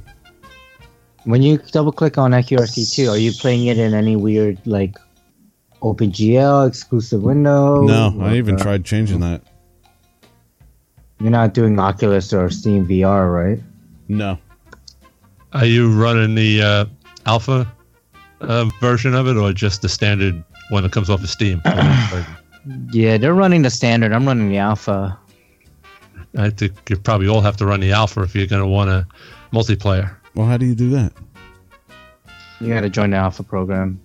Oh, screw that. I'm not joining any programs. I know. Old Dirty Planker doesn't want to I'm join not anything. getting with any programs. I was laughing listening to last week's show where he wouldn't even give his phone number at Radio Shack and he just stormed out all pissed off. Yeah. I never Radio gave my Shack. number either. You just Well, don't no, I do don't it, either, that's but all. you don't have to stomp out. Like, No, I had to stomp out. I had to prove a point. It stops here and now. You know, you're not proving any point. They're just like, oh, he's just a Consequently, dirty old Radio planker. Shack went out of business. You're welcome. well, Shutting this down. Sim doesn't work and it sucks. So screw that. The sim doesn't suck, but it just doesn't work. It doesn't work and it sucks. I actually like it. I like it. I haven't tried multiplayer though yet. No, we've been trying for months to get that working. Main topic. Hanging with Mr. Johnson. I don't know. What are we So talking about, Ed? Keeping it rated PG. Yes. Okay. I'm always figured PG. You would have titled it "Hanging with My Johnson Out." I was gonna just call it cold weather hooligans because we're the only ones that have to deal with this shit. Well, wait a minute. Are you guys having that freeze fly again, Ed? They doing that again? Chill out. I think so, right? There's talk of it, but there's also talk about where it's going to be held because I think they're losing the location we flew in last year. Oh, really? They're losing RCHO field? It sounds like it. All right, you guys ready? Yeah. Are you ready? You ready, Ed? Yeah, I'm here. That's on playback. People fall asleep. They usually don't fall asleep during the recording. Wait, you're talking about surface vehicles. Come on now. The only one that falls asleep is Desk Pilot. Well, because he's a douche. Didn't Fred fall asleep a bunch of times? Oh, I can't let you say that, dude. I love Fred. Boy, you really pushed his buttons, didn't you? I don't accept your answer. I guess so. I didn't even know. I rage quit last week, remember? Yeah, but that was after we were done recording, so it doesn't. That was just for a week. Yeah. You rage quit when we all locked off. That was like, just damn it, for these guys effect. all left. I'm rage quitting. I had enough of this. Screw you guys. Goddamn, Steve, shut up. So this is cool. You've never really been on the show, just hanging out. No, Yeah. I feel like I'm cheating. You cheating on Walt. Cheating. Yeah. Hey. If he was doing if he was doing you right, you wouldn't have to cheat. Oh, man. Oh, man. Jeez. I got to go off in the corner and play my Johnson. Jeez, Steve. You are one tough cookie, man. How am I supposed to save this for the end? Oh, this is all being recorded. At least for me, it is. Oh, jeez. We could add it to the end, or Kevin likes to add things to the end. I know he does. It's my favorite part. And one of these days, I have these stickers in front of me. One of these days, I'm gonna send Jericho Byrne his stickers. He asked for it like a year ago. I'm so bad with this. You need to drive down there and hand them to him. I wonder if he's Personally. where's he's in Texas, right, or something like that. Yeah. Okay. Yeah, drive to Texas. Yeah. Dude, it's such a small state. I'm sure he's going to make whatever you were going to say he's going to make. I don't know where he is in Texas. Well, I mean, one of these days I want to do the Helis over Apache Pass. I'm excited to see what's gonna. Wow, this website sucks. Yeah. If you just go on their main page and go down to internal server 500 error, like really? Ed, you see what I got a lot of editing to do? I was going to say I was getting the same error too, but I'll keep my mouth shut. Nah. Edit that out too. Nah. I work for .com. This is unacceptable. This is terrible. Yeah. Anyways, They probably could use some help. Why don't you volunteer to fix it? they can't afford me. I said volunteer on one of your 300 days off. It's 354 days. Come on. Whatever. Gosh.